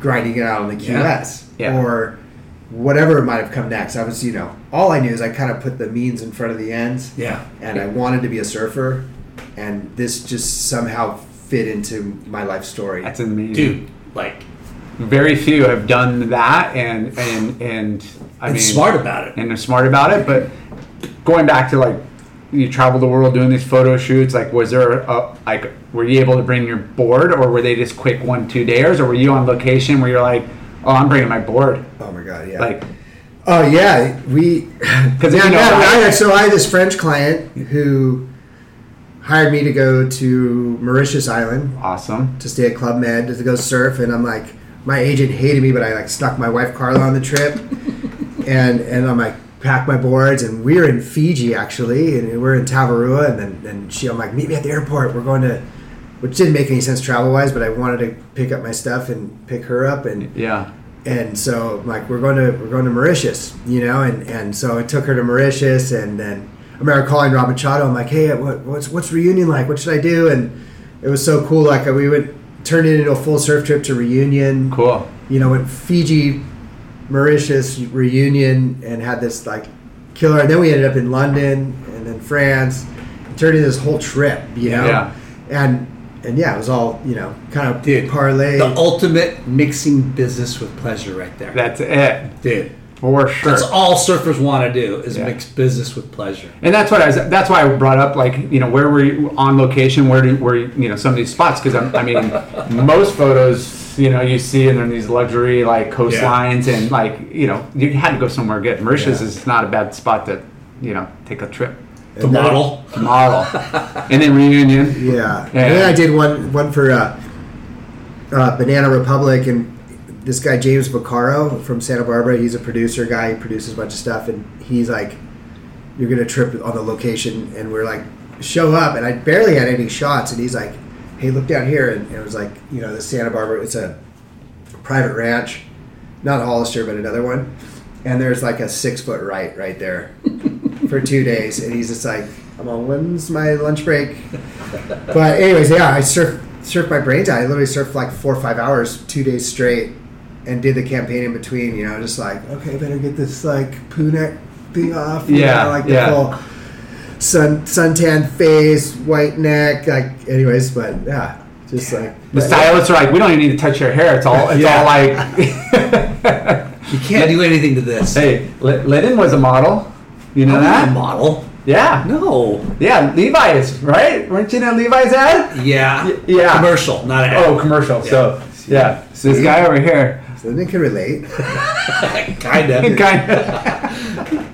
No, but the drill, like, show up and blow up. Dude, that was the luckiest thing ever, and I wish I would have pursued it harder, but I didn't pursue it. But that's how life works, right? Yeah. But that was, dude, the money is crazy, but your money is like crazy. And were you? I mean, I'm sure you traveled and you did all, you lived large, but were you able to set money aside and a little bit? I mean, yeah. I mean, you were young. I'd imagine you would, hey, like you said, this magazine trip's coming here, or I want to go meet my friends in Indo, or I'm going to go here. Like, it gave you the means to live out your surfing dream. Yeah, a lot of me was living. I always look at life like you got to live retirement in reverse, because once you're retired, I don't really believe in the ideas of retirement, but like, we're never retiring. Yeah, I love work, and I love doing stuff that but it's so great as a surfer to live. You got to live out your prime surfing and traveling, because otherwise you're not going to get that back. You never get that back. No. So, I always acknowledge that, and like, it's like, okay, I'm just going to suck every moment out of this whole experience, and like hit that bucket list mentality on surf exploration and go all those places you dreamed of, and so that was where a lot of the resources went. But I was also lucky because I got picked up by Quicksilver at that time, and and that O'Neill? After O'Neill, yeah. And then, in that administration, and that was really cool, like, the Taylor Wisnan era of Quicksilver, and they were really on a crazy arc going up as well, and it was just a supportive environment, and they both sides of the coin kind of worked, because I started to show up in more movies and show up in more surf movies and magazines, and because I was out there doing it, and yeah, it was cool. Like Chris Malloy kept inviting me on trips, or Teddy Grambeau or Gerlach, and like there was a lot of things going on where we could go and get out there, and I think Quicksilver obviously was, like you said, was on the up and up, but they came from an era where it was, hey, world champion contest surfers, but they got to a point where they're like, exploration. We need these lifestyle dudes. Right? Yeah, we need more faces, and we need to embrace that surf culture, and not But they were one of the few brands that were big enough to like, hey, we're gonna sponsor all these events. We're gonna sponsor these lifestyle surfers. We're gonna do the crossing and exploration. They were on point. Going back to 2001, 9/11, right? That's when you decided to quit it? I didn't quit it. It kind of quit. It just slowed down to a point. And at that point, I was getting direct bookings, which it was like such a funny thing, because I played hard to get, because I was just such a surfer. Yeah. I was always. And they watch you even more. I was kind of like, it was real. I did play hard to get. I didn't want to go to, like, if you go see, hire me or not hire me kind of attitude. And it was not out of thinking I'm the man or cocky. I just loved to surf, and I had you're making enough money. Plans. Yeah. So it ended up working out, creating a little bit of that mystique in a way, and then once 9/11 came around, and then my agents are like, hey, you got to go to a casting, and this isn't this, and the money's less, and I kind of looked around, and I knew I needed some. I didn't need change. I mean, obviously, if the phone kept ringing, I'd keep showing up, but yeah, just slowed down. Like, production just slowed down, and that's interesting. I never would have thought, but after 9/11, the whole world had a shut down and reset, and and there's very few guys. Also, age plays a factor, because not for Buzzy Kerr. No, I was going to mention Buzzy Kerr. But he played hard to get too. Yeah, he played. He's like, hey, I got a sunset contest I'm doing. Like, you're gonna have to push it back. And he told Ralph Lauren, like, they pushed it back a week, and they're like, hey, we're gonna sign you, but you're never doing that again. We tell you, you show up, you're showing up. And he looked at the contract. He's like, okay, I'm showing up. Well, yeah, probably brought the value of the contract up too. Yeah. Oh yeah. So that happened, and then I saw that, and then Buzzy had that look. Certain guys that stay in it, and they could go, and they're all of a sudden the father figure. I did some Father's Day stuff, but I was kind of aging into I don't know where I just didn't feel it. It was just like, and I didn't. It just slowly kind of just faded away, and it's like not one of those things that you touched on something fascinating. Like, you're in that era of age group where it's like you're not like the young, I don't know what age you were at 20. Yeah, I was in my mid-20s. But mid-20s. As far as the editorial and looking at magazine or content for these designers, you got that like father figure, kind of rustic, like older dude, and you got the like pretty boy young face. So I mean, you're still handsome at 50. I'm just saying, but it's kind of that weird where maybe it was just the timing was just right for you to do something different. Yeah. And that was to start a family. At that point, I mean, right around 2001, I was still doing a lot of good surf trips, and life was super good. And then I fell in love, and around 98, so that was taking a turn. And she had a lot to offer. She's a great lady, had a lot of stuff going on too, great girl, and so we were collaborating with Life a lot more too. So it moved into, I had my first child when I was in 2005, So, right around there. It was just kind of like, some growing. That was like late 20s, early 30s. Yeah. And, but it was cool. I was riding for Silver Edition, that was cool. They aged me into another kind of extension of your... Quicksilver had that, and my wife was a part of that. She was doing the shoots, I was doing the shoots, and then we had travel, and the Quicksilver Crossing was going. So your wife is in the industry too? She's a singer by trade, but she was able. Quicksilver put her in their a lot of their shoots and stuff then. And, cool. And she at that point we were traveling a lot and just kind of starting that chapter. And but I was still on the road a ton, This guy went from like extension pro surfing to like the silver edition years of like just milking it. I love it. Yeah. Then I went to Honolulu. Yeah. I didn't really get a real job till I was 40. Must be rough. No, I mean that's the dream, right? What are you? Surfer. No, it is. If someone asks like advice on that, it's like you got to be able to know how to walk the fringe, and if you're willing to take that risk and you're willing to extend your credit, you're willing to sleep in your car, extend your credit cards, not have job security, you're willing to walk on that fringe. Yeah.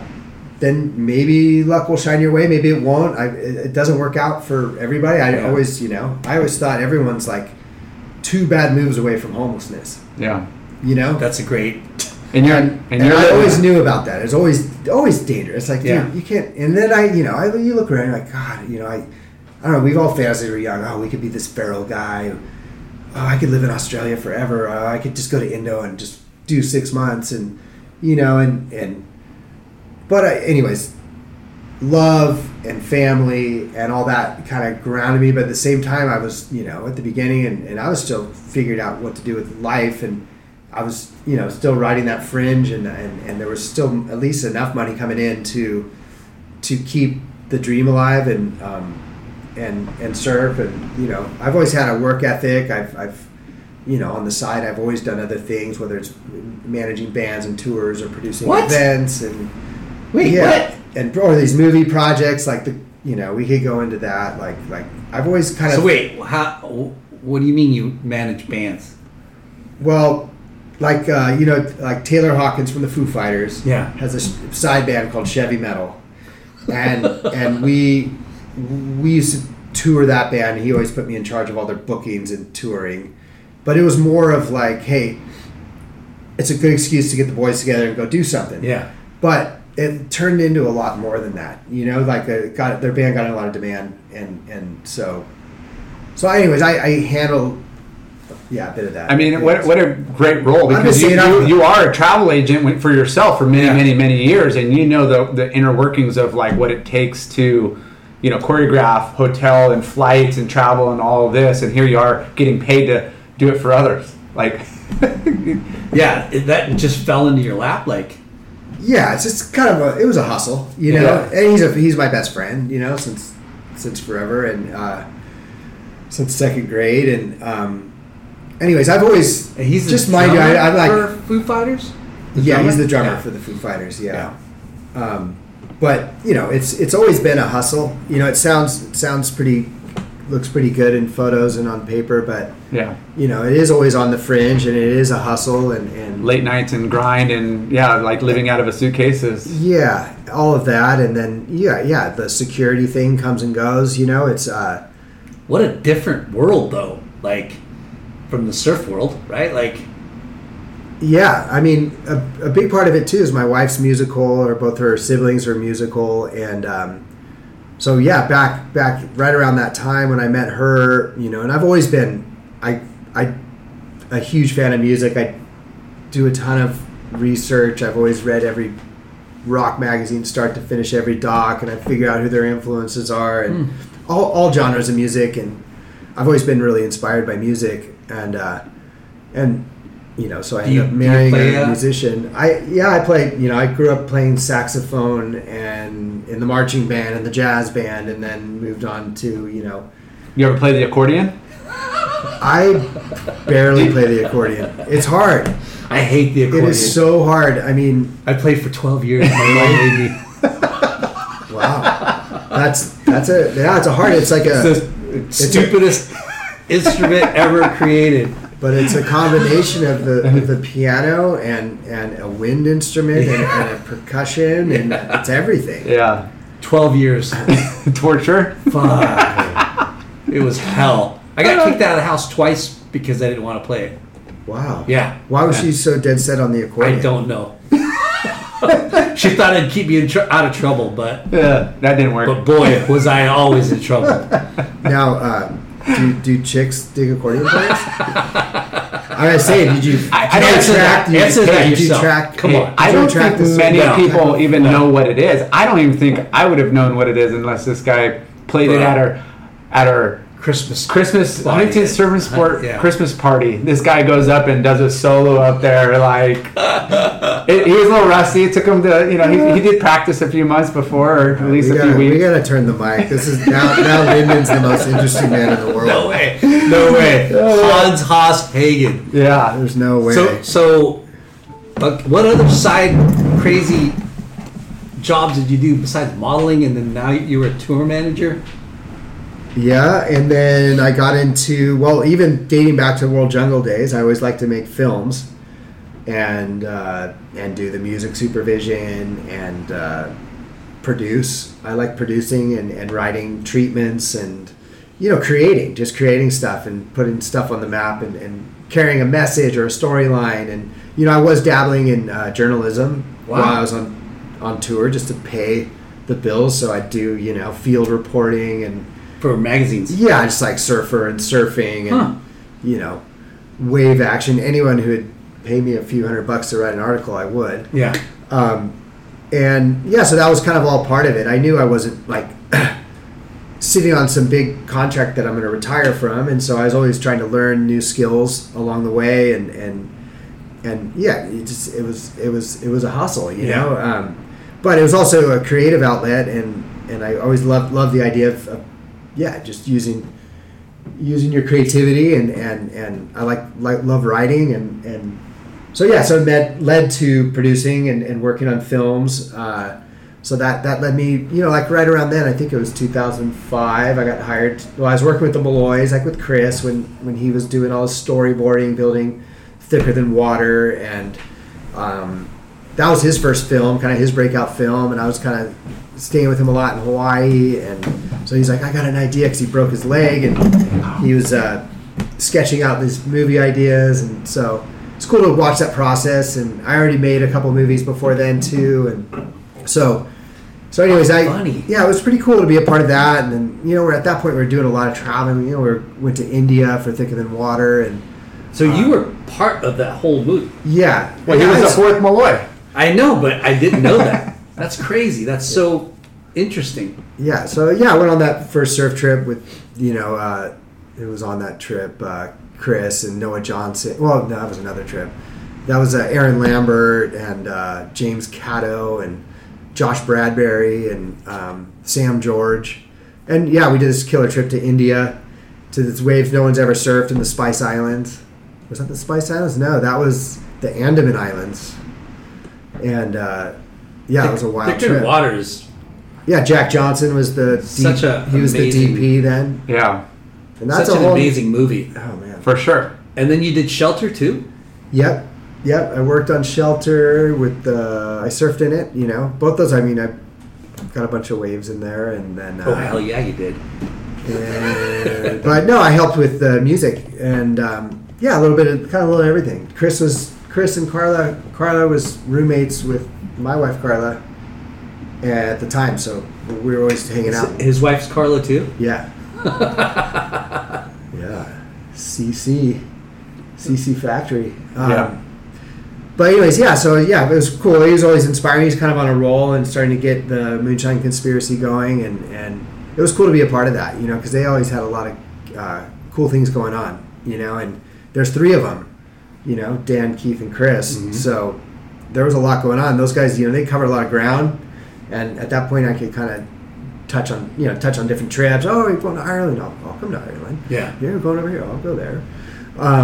So anyways, that was a really cool chapter. But it kind of led to those creative endeavors. So yeah, when the Moonshine Conspiracy was kind of launching, I was a part of that and helping with music. And at that time, in India, it was kind of interesting because Jack Johnson was the DP, and he was filming everything, and he wrote this whole album on that trip. So but right before G Love broke, was it Rodeo Clowns? His first breakthrough song, like as just a part of G Love's record, and then like he kind of came back from that trip and wrote all these songs, and then just blew up after that. Which is it's pretty cool. Every time I hear a Jack, I'm just like, it's kind of neat to hear it and have that context of. It's funny how a trip will inspire you to create so much, ideas and new opportunities.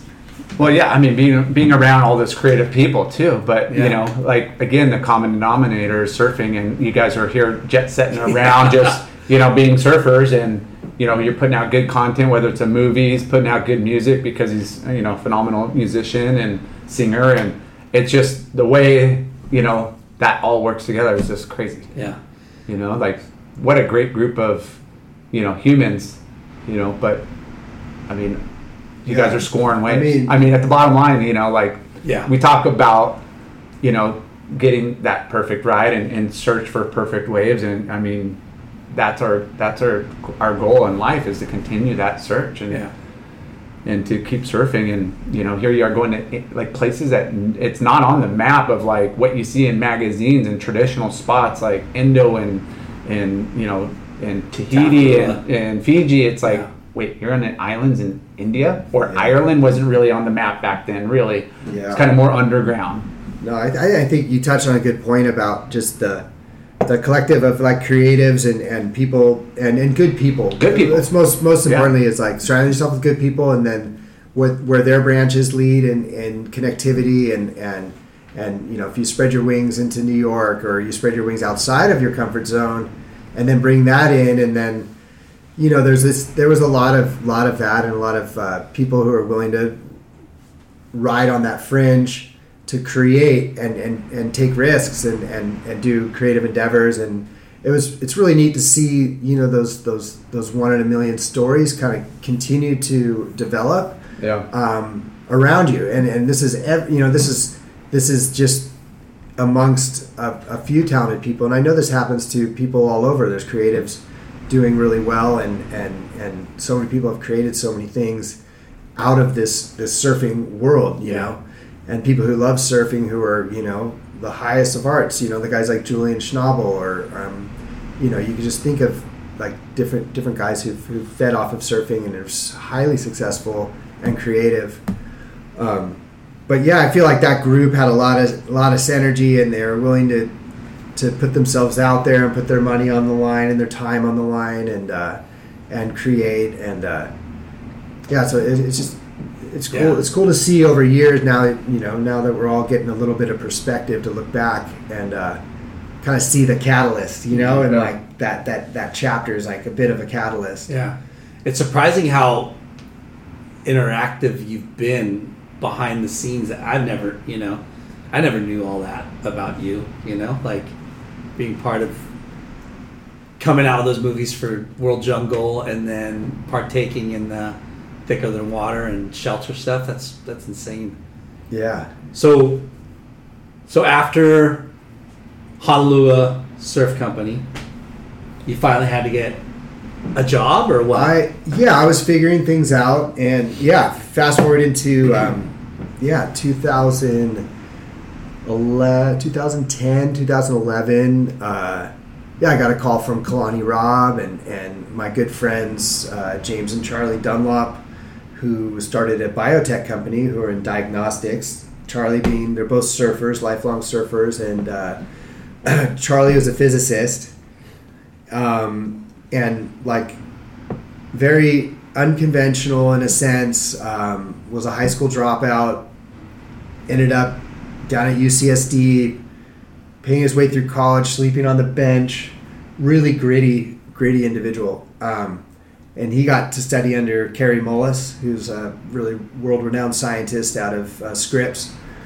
And so anyways, fast forward later, he started this diagnostics company. He was one of the first to sequence the genome, which has changed, science and healthcare for forever now. And then he was also the first to diagnose CFTR test, which is the first genetic test for cystic fibrosis, which is like testing genes, the genome, and then you'll see mutated genes.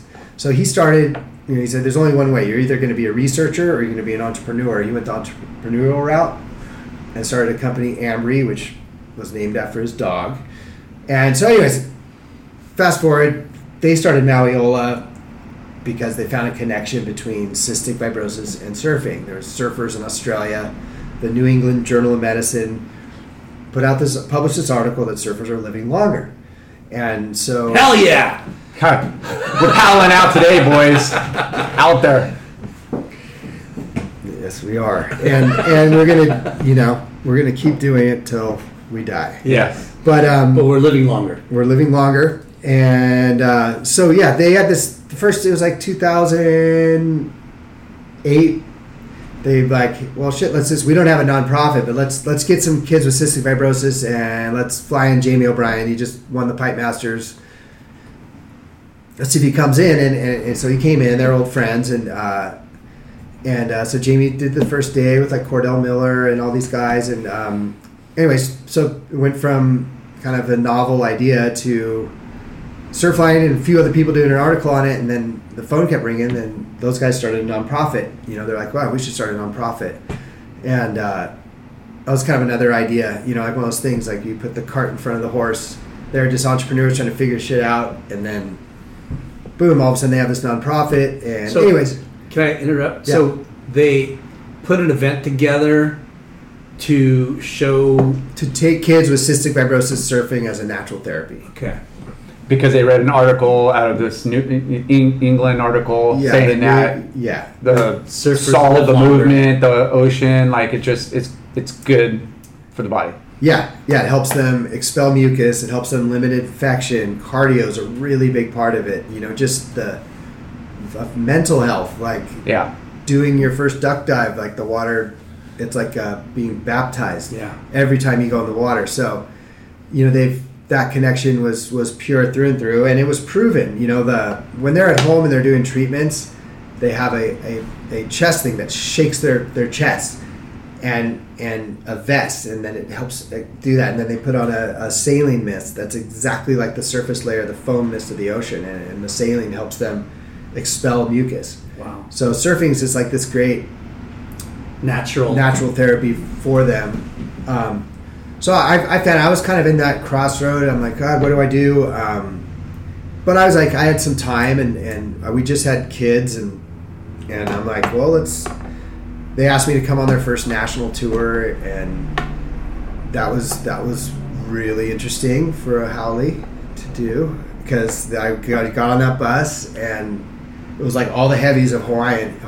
Like they had an idea. They named it a Hawaiian name, Mawiola, which means breath of life. Tom Stone coined the name, and they thought kind of like the message of the Duke, or they did think like the message of the Duke. It should all things surf related that's going to go global and help people should come from Hawaii. Yeah. Hawaii's the birthplace of surfing.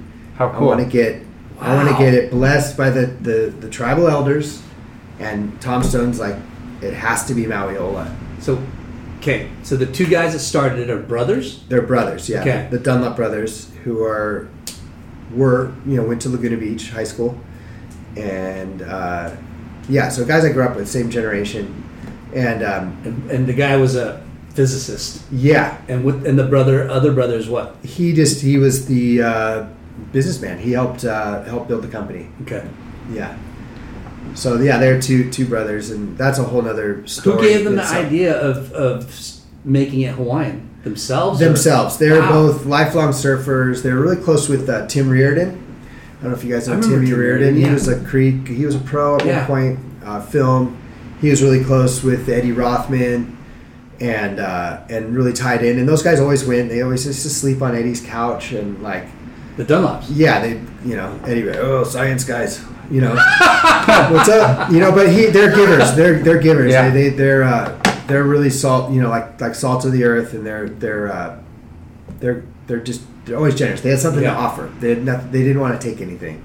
And so anyways, they were pretty deeply tied in, and so that's how it kind of all happened. And they met Buttons, they met Reno, and they met all these guys, kind of like historical legends, and then Sonny, and the list goes on. Kala, Kala's a big part of Eddie's life, and Eddie's looking at it like, wow, this could be a really positive thing for our culture, for the culture of Hawaii. Yeah, spread aloha and help something people. Bigger than all of us, So that's the inception of Mauiola, and that's why it has a Hawaiian name, and it means breath of life. So anyways, fast forward, I end up flying to Texas to meet up with the guys, and it's Makua, and it's Kala Alexander, and it's Sonny Garcia, and it's Kainoa McGee, and Magallanes, and Jason Magallanes, and I'm trying to think. I remember like the early days of like Mick O'Brien. Yeah. He's still on our board of directors.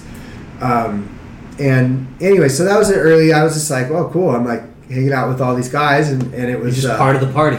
I was part of it, and it was obviously an honor. I was always, I got to say, back in my head, I was always a little scared of those guys, and they brought me in like family, and we did something bigger than us, and we had this common bond, and we got to tour the country in a good way, and visit kids and children's hospitals, and then take kids surfing, and then we all got along and did a really cool tour, and that was in 2011. That was like 2010. And then Kalani Robb was in charge. He was kind of at that point in charge of the foundation, so he was doing a lot of the behind the scenes stuff. And Kalani, until 2011, and then anyways, he started to rekindle his flame with the Momentum crew, and his surfing started to take off again. And I think he did this one trip to Indo, and I think he came back and he was like, dude, I want to surf. And I looked at Klein, well, hey, you're not going to be pissed if I take your job, right? And he's like, no, take it, run with it. You got it. I'm like, yeah, I was looking at him, like, it's all in my wheelhouse. I produce events, I manage tours, I know all the surfers, I like helping people, I was like, I got tentacles, I know people in New York, I know people in LA, I'm outside of the industry too. And so that was a perfect scenario. It was a good chapter. It wasn't not easy. I had a crash course in business and nonprofit work, and Charlie was really cool, and James, including me, in like really, high, like these, I was sitting on the shoulder of giants, kind of. I was like sitting in meetings with these MDs and thought leaders and genetic counselors, and going to like science and like you're seeing their side of the business.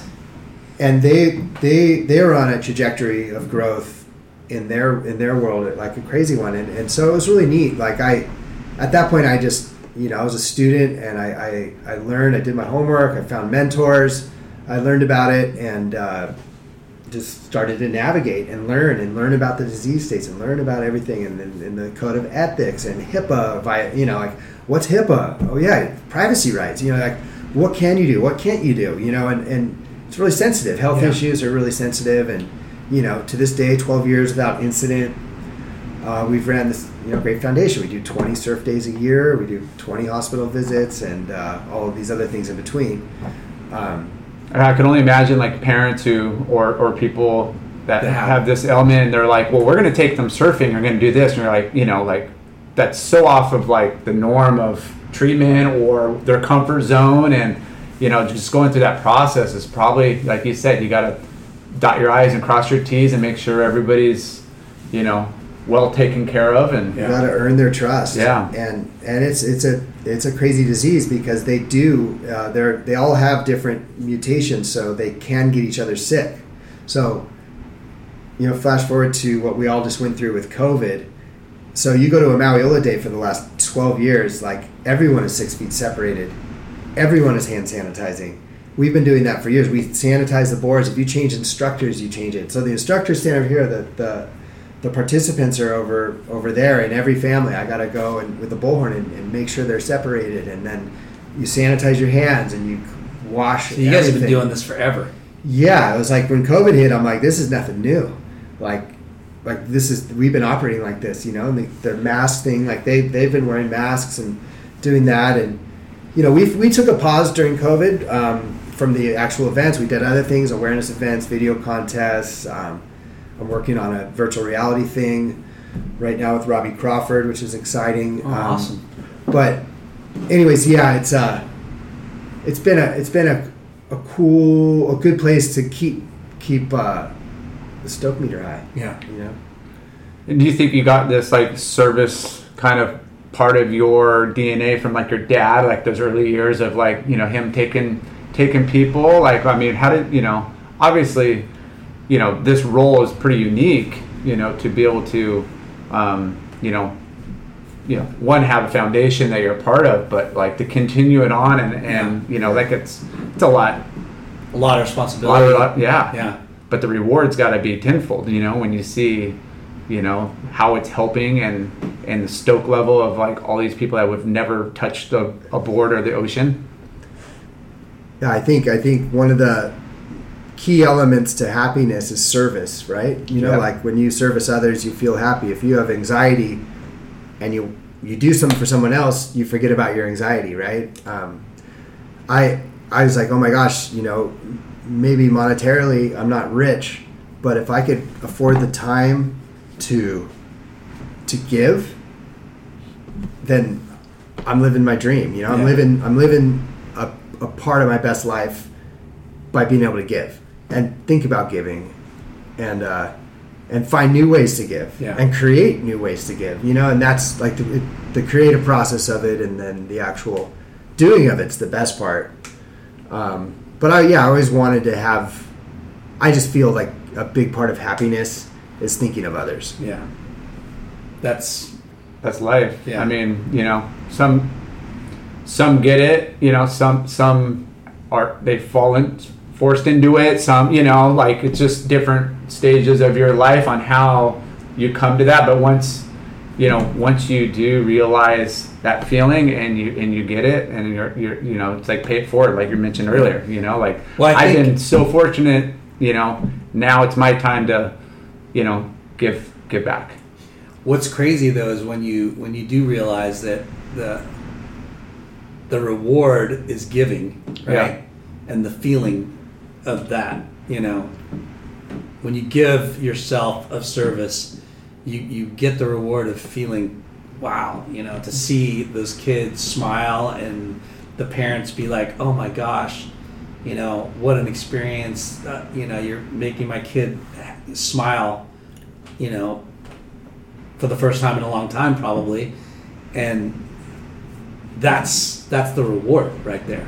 Yeah, and it works both ways. I mean, the surfers are volunteers, and the people involved too, you know, like it helps provide a platform at least where they can feel a sense of contribution and purpose, and then the kids get it too, and then you kind of see the dynamic. And you know, we're not a church group, we're not this group. We let people in, you know, like I don't look at their records. I don't, you know, unless, you know, obviously there's something really scary like that. So why did you let Teddy Shreddy in there, Teddy Navarro? Exactly my point. Yeah, you let everybody in. No, we love you, Teddy. Shreddy. Shreddy's my right hand man. He's been there. Yeah, he's been there a long time. Yeah, he's been slugging it out with me ever since. He's been, he's working in the lab and working his way up, and he just loves to surf. He's got a little longer leash lately because we don't have to. You know, we're all learning how to work remote now, so. Yeah. You know, he's in charge of a bunch of stuff and keeping our social media super fresh. And I couldn't run it without him. I mean, he's like my right hand man. Yeah, don't take away from his Northside barrel freaking sections, man. That guy gets. How's that Surfline? That's the Malleola brand equity right there. Yeah, dude. How's that Surfline edit of him? Oh, it's so good, dude. I love that guy. We need a Haas Surfline edit. Yeah. Right out front. Such a grom. I love that guy. So you've been doing that for how long now? It's going on 11 years. Damn. Congrats. That's so cool. Yeah. You know. Thank you for your service. That's, you know. Yeah. I mean, that's just, amazing what that, you know, company's doing, and again, like giving opportunity for other people to you're bringing in, Yeah. and No, exposing them. mind you, Ambry sold. It doesn't matter. But Doesn't matter. Doesn't matter. We don't need to talk about that. Yeah. You cut that part out. But yeah, I mean, so what's next for this Us. and you, and what's going on? What can we expect next? Hopefully, just more barrels. No, I'm working on I'm developing a couple creative projects, kind of along the same vein, but stuff like in multimedia and in animation and education and science. Sick. And stuff that's surf related and the world at large and so that's stuff, those are those kind of, I always have those dream ideas, and then I have the foundation going, and then I got my place down in Chile. I'm going to finish building and hopefully have an eco resort down there, like a little small nook place for guys to come and surf and fly fish and mountain bike and snowboard. And so trying to create that, and finally get some snow this week. I'm all psyched on that one to go snowboard. Yeah. Yeah. Lars is a big snowboarder. Yes. Are you going? I am. Not next weekend, yeah. So I'll be right after the storm. Yeah. Not by chance, but by design, Yeah, keep it simple. Get my kids through high school, and just try to stay healthy and keep surfing. Yeah. That's what it's all about. For sure. So what kind of boards are you riding right now? Like, what's your go-to? You're still in Xanadu's? Still riding Xanadu's. What's your quiver looking like? It's it goes pretty deep right now. I got like a lot of things. I mean I love the X21. I love the Pig 2. I love the Zank. I ordered the one. Viper is mean. I got the Triple X. Got some good guns. Got some good twins. Yeah. It's cool when you stick with the shaper for a long time. Yeah. You dial in your equipment. You kind of have a little bit of everything. Yeah. I've been riding Tim Stamps for a long time, and I don't really even tell him what to make me. I just tell him what sizes. Yeah. But we interviewed Xanadu, like we told you, a couple months ago, and what a rad fucking guy. Hey, I learned so much from your guys' podcast about Xanadu. I've never had the time to hear all those early stories. And I traveled a lot on his boards, right? Yeah. So he always looked at me, and he's one of those guys too. He's like an EJ and or who else? I forgot who I mentioned is also like a Jack Denny, a guy who just jabs. Yeah. And he always knows how to hit my like weak spots, and I could be on top of the world, and he'll like about a trip or whatever. He's like always asking, like, "How are you doing that? What are you doing? How are you doing it? Where how do you afford that? How do you do that?" And I'm like, I don't know. It's been kind of a wild ride. Yeah, it's an unconventional wild ride. I don't know.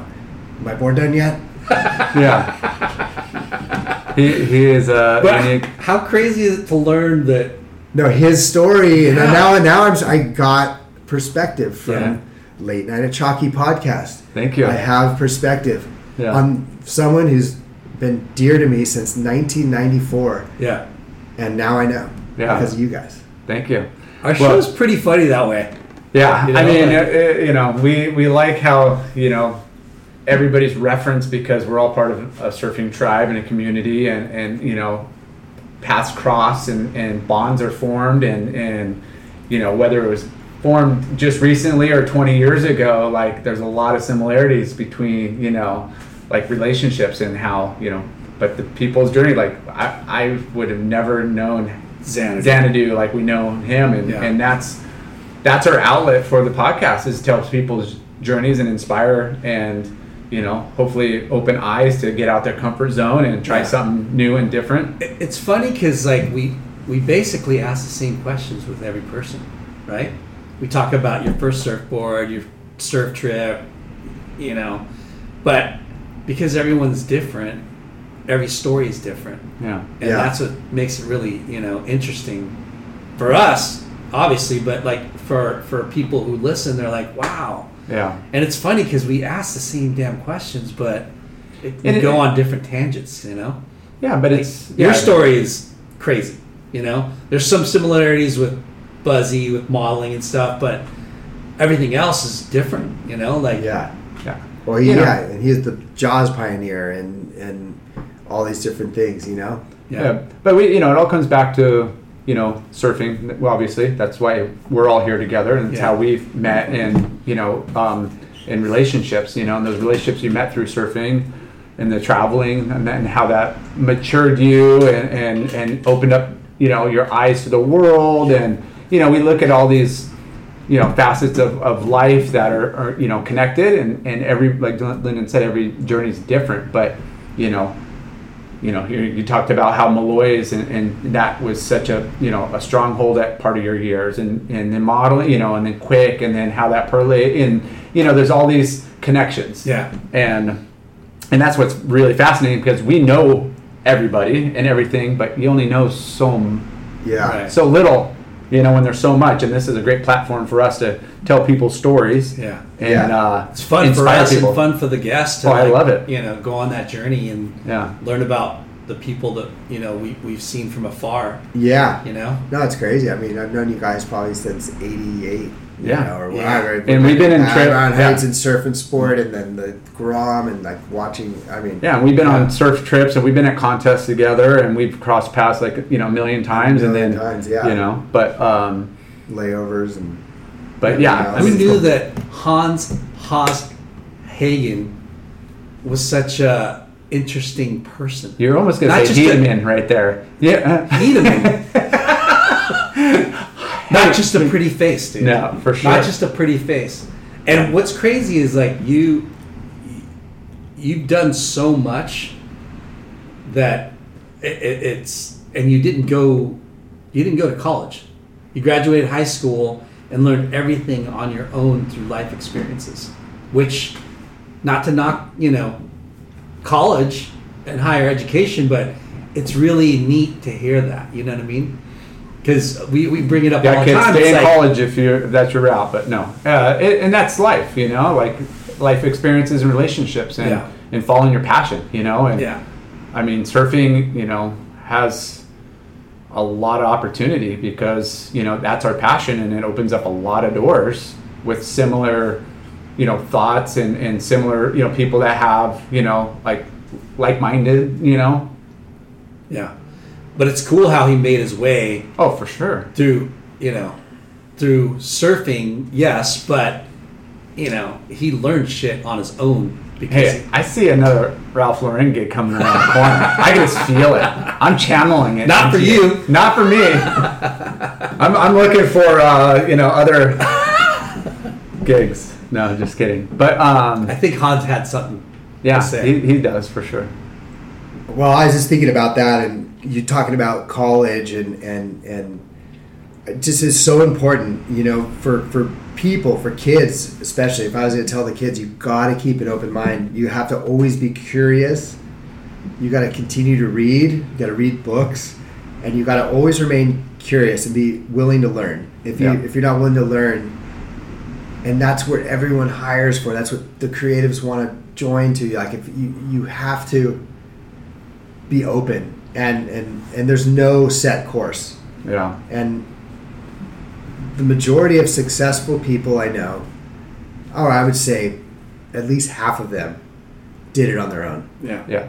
And finding your mentor and shadowing mentors and truly just applying yourself to things and learning, because you everyone's capable of, I mean, you're not going to become a surgeon that way, but you could do a ton creatively, entrepreneurially, and you could live a life of design, like by design. Yeah. So that's my advice to the kids. It's like, always keep your mind open and learn. You got to just keep learning. Yeah. And travel if you can, and I feel like that is just so eye-opening, Yeah. too. And again, like you have talked about, like, grinding it out, hey, sharing a room and eating off the street carts and like really like embracing the culture by just your surroundings and not having the budget, and then you've had that experience on the luxury side of the carpet rolls out and you got a limo and that, but you're getting a good perspective on life. Yeah. And you're very fortunate to have that. And I think surfing, even if it's not at a caliber of professional level, just to get out in the world and expose yourself out to other cultures and countries and stuff, just going through the process, traveling, getting visas, budgeting. Yeah. Hey, we would not have a plan. You wouldn't be everything's set up. You would just show up and figure it out. Yeah. And that's important to kind of have that. Yeah. Like this guy, lived out of a suitcase for many years. Yeah, I think traveling gives you so much, gives you perspective, and to realize how other people live so simply as well, and what it really takes, what happiness comes from, and you see so many families who are functional, multi-generations living in the same home in other countries and live so simply, and just the simple needs are covered and they're generally happy. And then you could take that contrast to sped up Orange County and Laguna Beach and all the stuff that we see around here with materialism, and it's just so nice. And then guys like Dick Metz and Kevin Naughton and those guys who kind of paved the way. It's so great. And one thing I really want to touch on is that surfing, it's so nice to have a sense of purpose when you hit the road. Because if you're an aimless backpacker, if you're not working on a book or working on something, well, nowadays it's like a vlog or something, but yeah. I'm just saying if I didn't have surfing, the story would have been entirely different. Yep, sure. And that was always that barometer, because I'm like, I need to wake up to travel to that island somehow, find the captain, find the boat guy, find the train, find the bus, because I know the waves are going to be good there. And I know I need to be sharp when I get there. I need to be fit. My brain needs to be sharp. Can't be, and it wasn't about, exploration's great, if you're just cruising and partying and doing your thing around the world. But if you have surfing, you have a sense of purpose. Yeah. And that's been the thread that I love, because I've been around that. You go to Southeast Asia and you see, and everyone's on their different journey, but it's not, you don't go around the world just for the party. Yeah. You're there for the waves. And that is a common ground. And then you meet there is that sense of connectivity in the surfing culture that does have that element, and you have something in common, whether there's a language barrier, a cultural barrier. You have that in common, and it's just it's bridged so much. So this has been deep, but let's talk about and I love it. But right now, Hans Hagen, you got an airplane ticket to go anywhere in the world with whatever quiver, and you don't have to worry about the waves because it's going to be perfect when you show up. Where would you go right now? Well, my bucket list, I'd say Morocco. I'd hit Morocco and Land of Rights. Land of Rights with a stiff offshore, J-Bay-esque, rocky sandbar, just spitting. Will you let him talk? No. I'm visualizing everything that I've read and saw. You ask him a question, let him answer. For crying out loud. Yeah, be drinking tea, be having some of that, tea. They don't really, it's not a big alcohol country. But, no, I just see, it seems exotic to me right now. And there's a place I haven't been. So one of the places I haven't been. I'm surprised you haven't. That's it's so close. If you were to ask me, you think Hans Hagen has been to Morocco? I'd be like, that motherfucker's been everywhere. I was I was in the Azores. I've been in Portugal. I was out, and I'd like to go to Madeira too. I've been there. It's fucking amazing. Is that Portugal? It's an island off of Portugal. Yeah. But yeah. Before we wrap up, though, can we give our guest our sponsors wares? Yeah. He's got a new pair of shades from Otis. Mineral sunglasses. Otis. And they're eco-acetate. Eco-acetate, What's that baby. mean? What's that mean? It means it's Biodegradable. biodegradable. Yeah. So will it last? Farm from the earth. How many years will it last me? Long Till as you're blind. Long as you live. Till you're blind. But the mineral-based lens gave you a hat. are the most scratch-resistant material at any eyewear. So Sweet. They gave you a sick, deadhead-looking T-shirt. Right on. I guess they've been around Psychedelic. since '67. Oh, this has been around. what? Really? No, this T-shirt says that. And We got some Ashlands for you. Ashland hard seltzer, 0 sugar, 0 carbs, gluten-free, It is fine. guilt-free. guilt-free. Guilt-free. Yeah. And the Bonsai Bowl cards. Yeah, well, we God like to loves spoil Bonsai our Bowls. guests, and you're sponsored by the Late Night with Chalky podcast. Look how fucking. Look at. I mean, it's like. Hold on, let me did take a Christmas picture. come early? Yes. Is Christmas over? Christmas, dude. Christmas came early. Hans. You guys are like too kind. We like to give. We're givers Yeah. over here, Yeah. and we thank our sponsors. Spread the wealth. Yeah. And we even brought you St. Archer's 4-pack. Oh yeah, we did. And I think that was the holiday Oh yeah. Holiday IPA. IPA, and they're 16-ounce cans. Yeah. Sick. Yeah, it's all in the fridge. Yeah. Yes. But, I'm into dude, it. No, I will support anybody who supports Late Night with Jockey. that's right. Yeah. Well, we couldn't do it without our sponsors and our guests, our fabulous guests, and you are one fabulous human being. We think for everything you've done and accomplished, and I think you're just getting started. I think you have many more Yeah. years of service and doing cool things, and keep us involved because we're a platform to, help, spread the love and the aloha and, showcase what cool people are doing. Well, it's been an honor. Thanks for having me on here. Thank Really- you very much. This has been amazing. Hans Haas Hagen. How do you say that? Maoli Mauli Ola. Ola. Keep up the good work and spread the good vibes. Peace. Merry Christmas and a Happy New Year. Bonsai Bowls, hands down the best bowls, period. 7 locations, 2 in Hawaii, 5 in Southern California. Bonsai Bowls, go get some. Caliente Southwest Grill. Clean, healthy Mexican food. Everything is made fresh daily using produce from local farms. Their salsa, their dressing, and even their marinades are made from fresh produce in-house, so almost all of the menu is naturally gluten-free and extremely clean. Family owned, showing local love for 22 years. Check out their website, calientesouthwest.com, for all your party pack and catering needs. You could also call them at 949-515-0909, calientesouthwest.com. Ashland Hard Seltzer, made from all natural ingredients. No sugar, 0 carbs, gluten-free.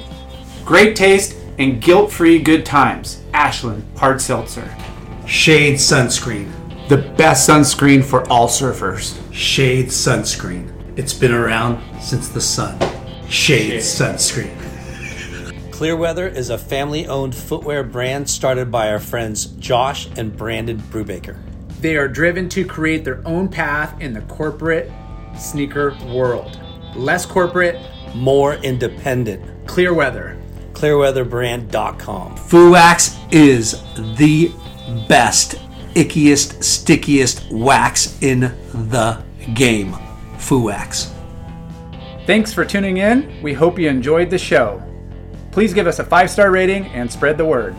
Special thanks to our good friends James Williams for our awesome artwork and Justin Reynolds for the amazing music.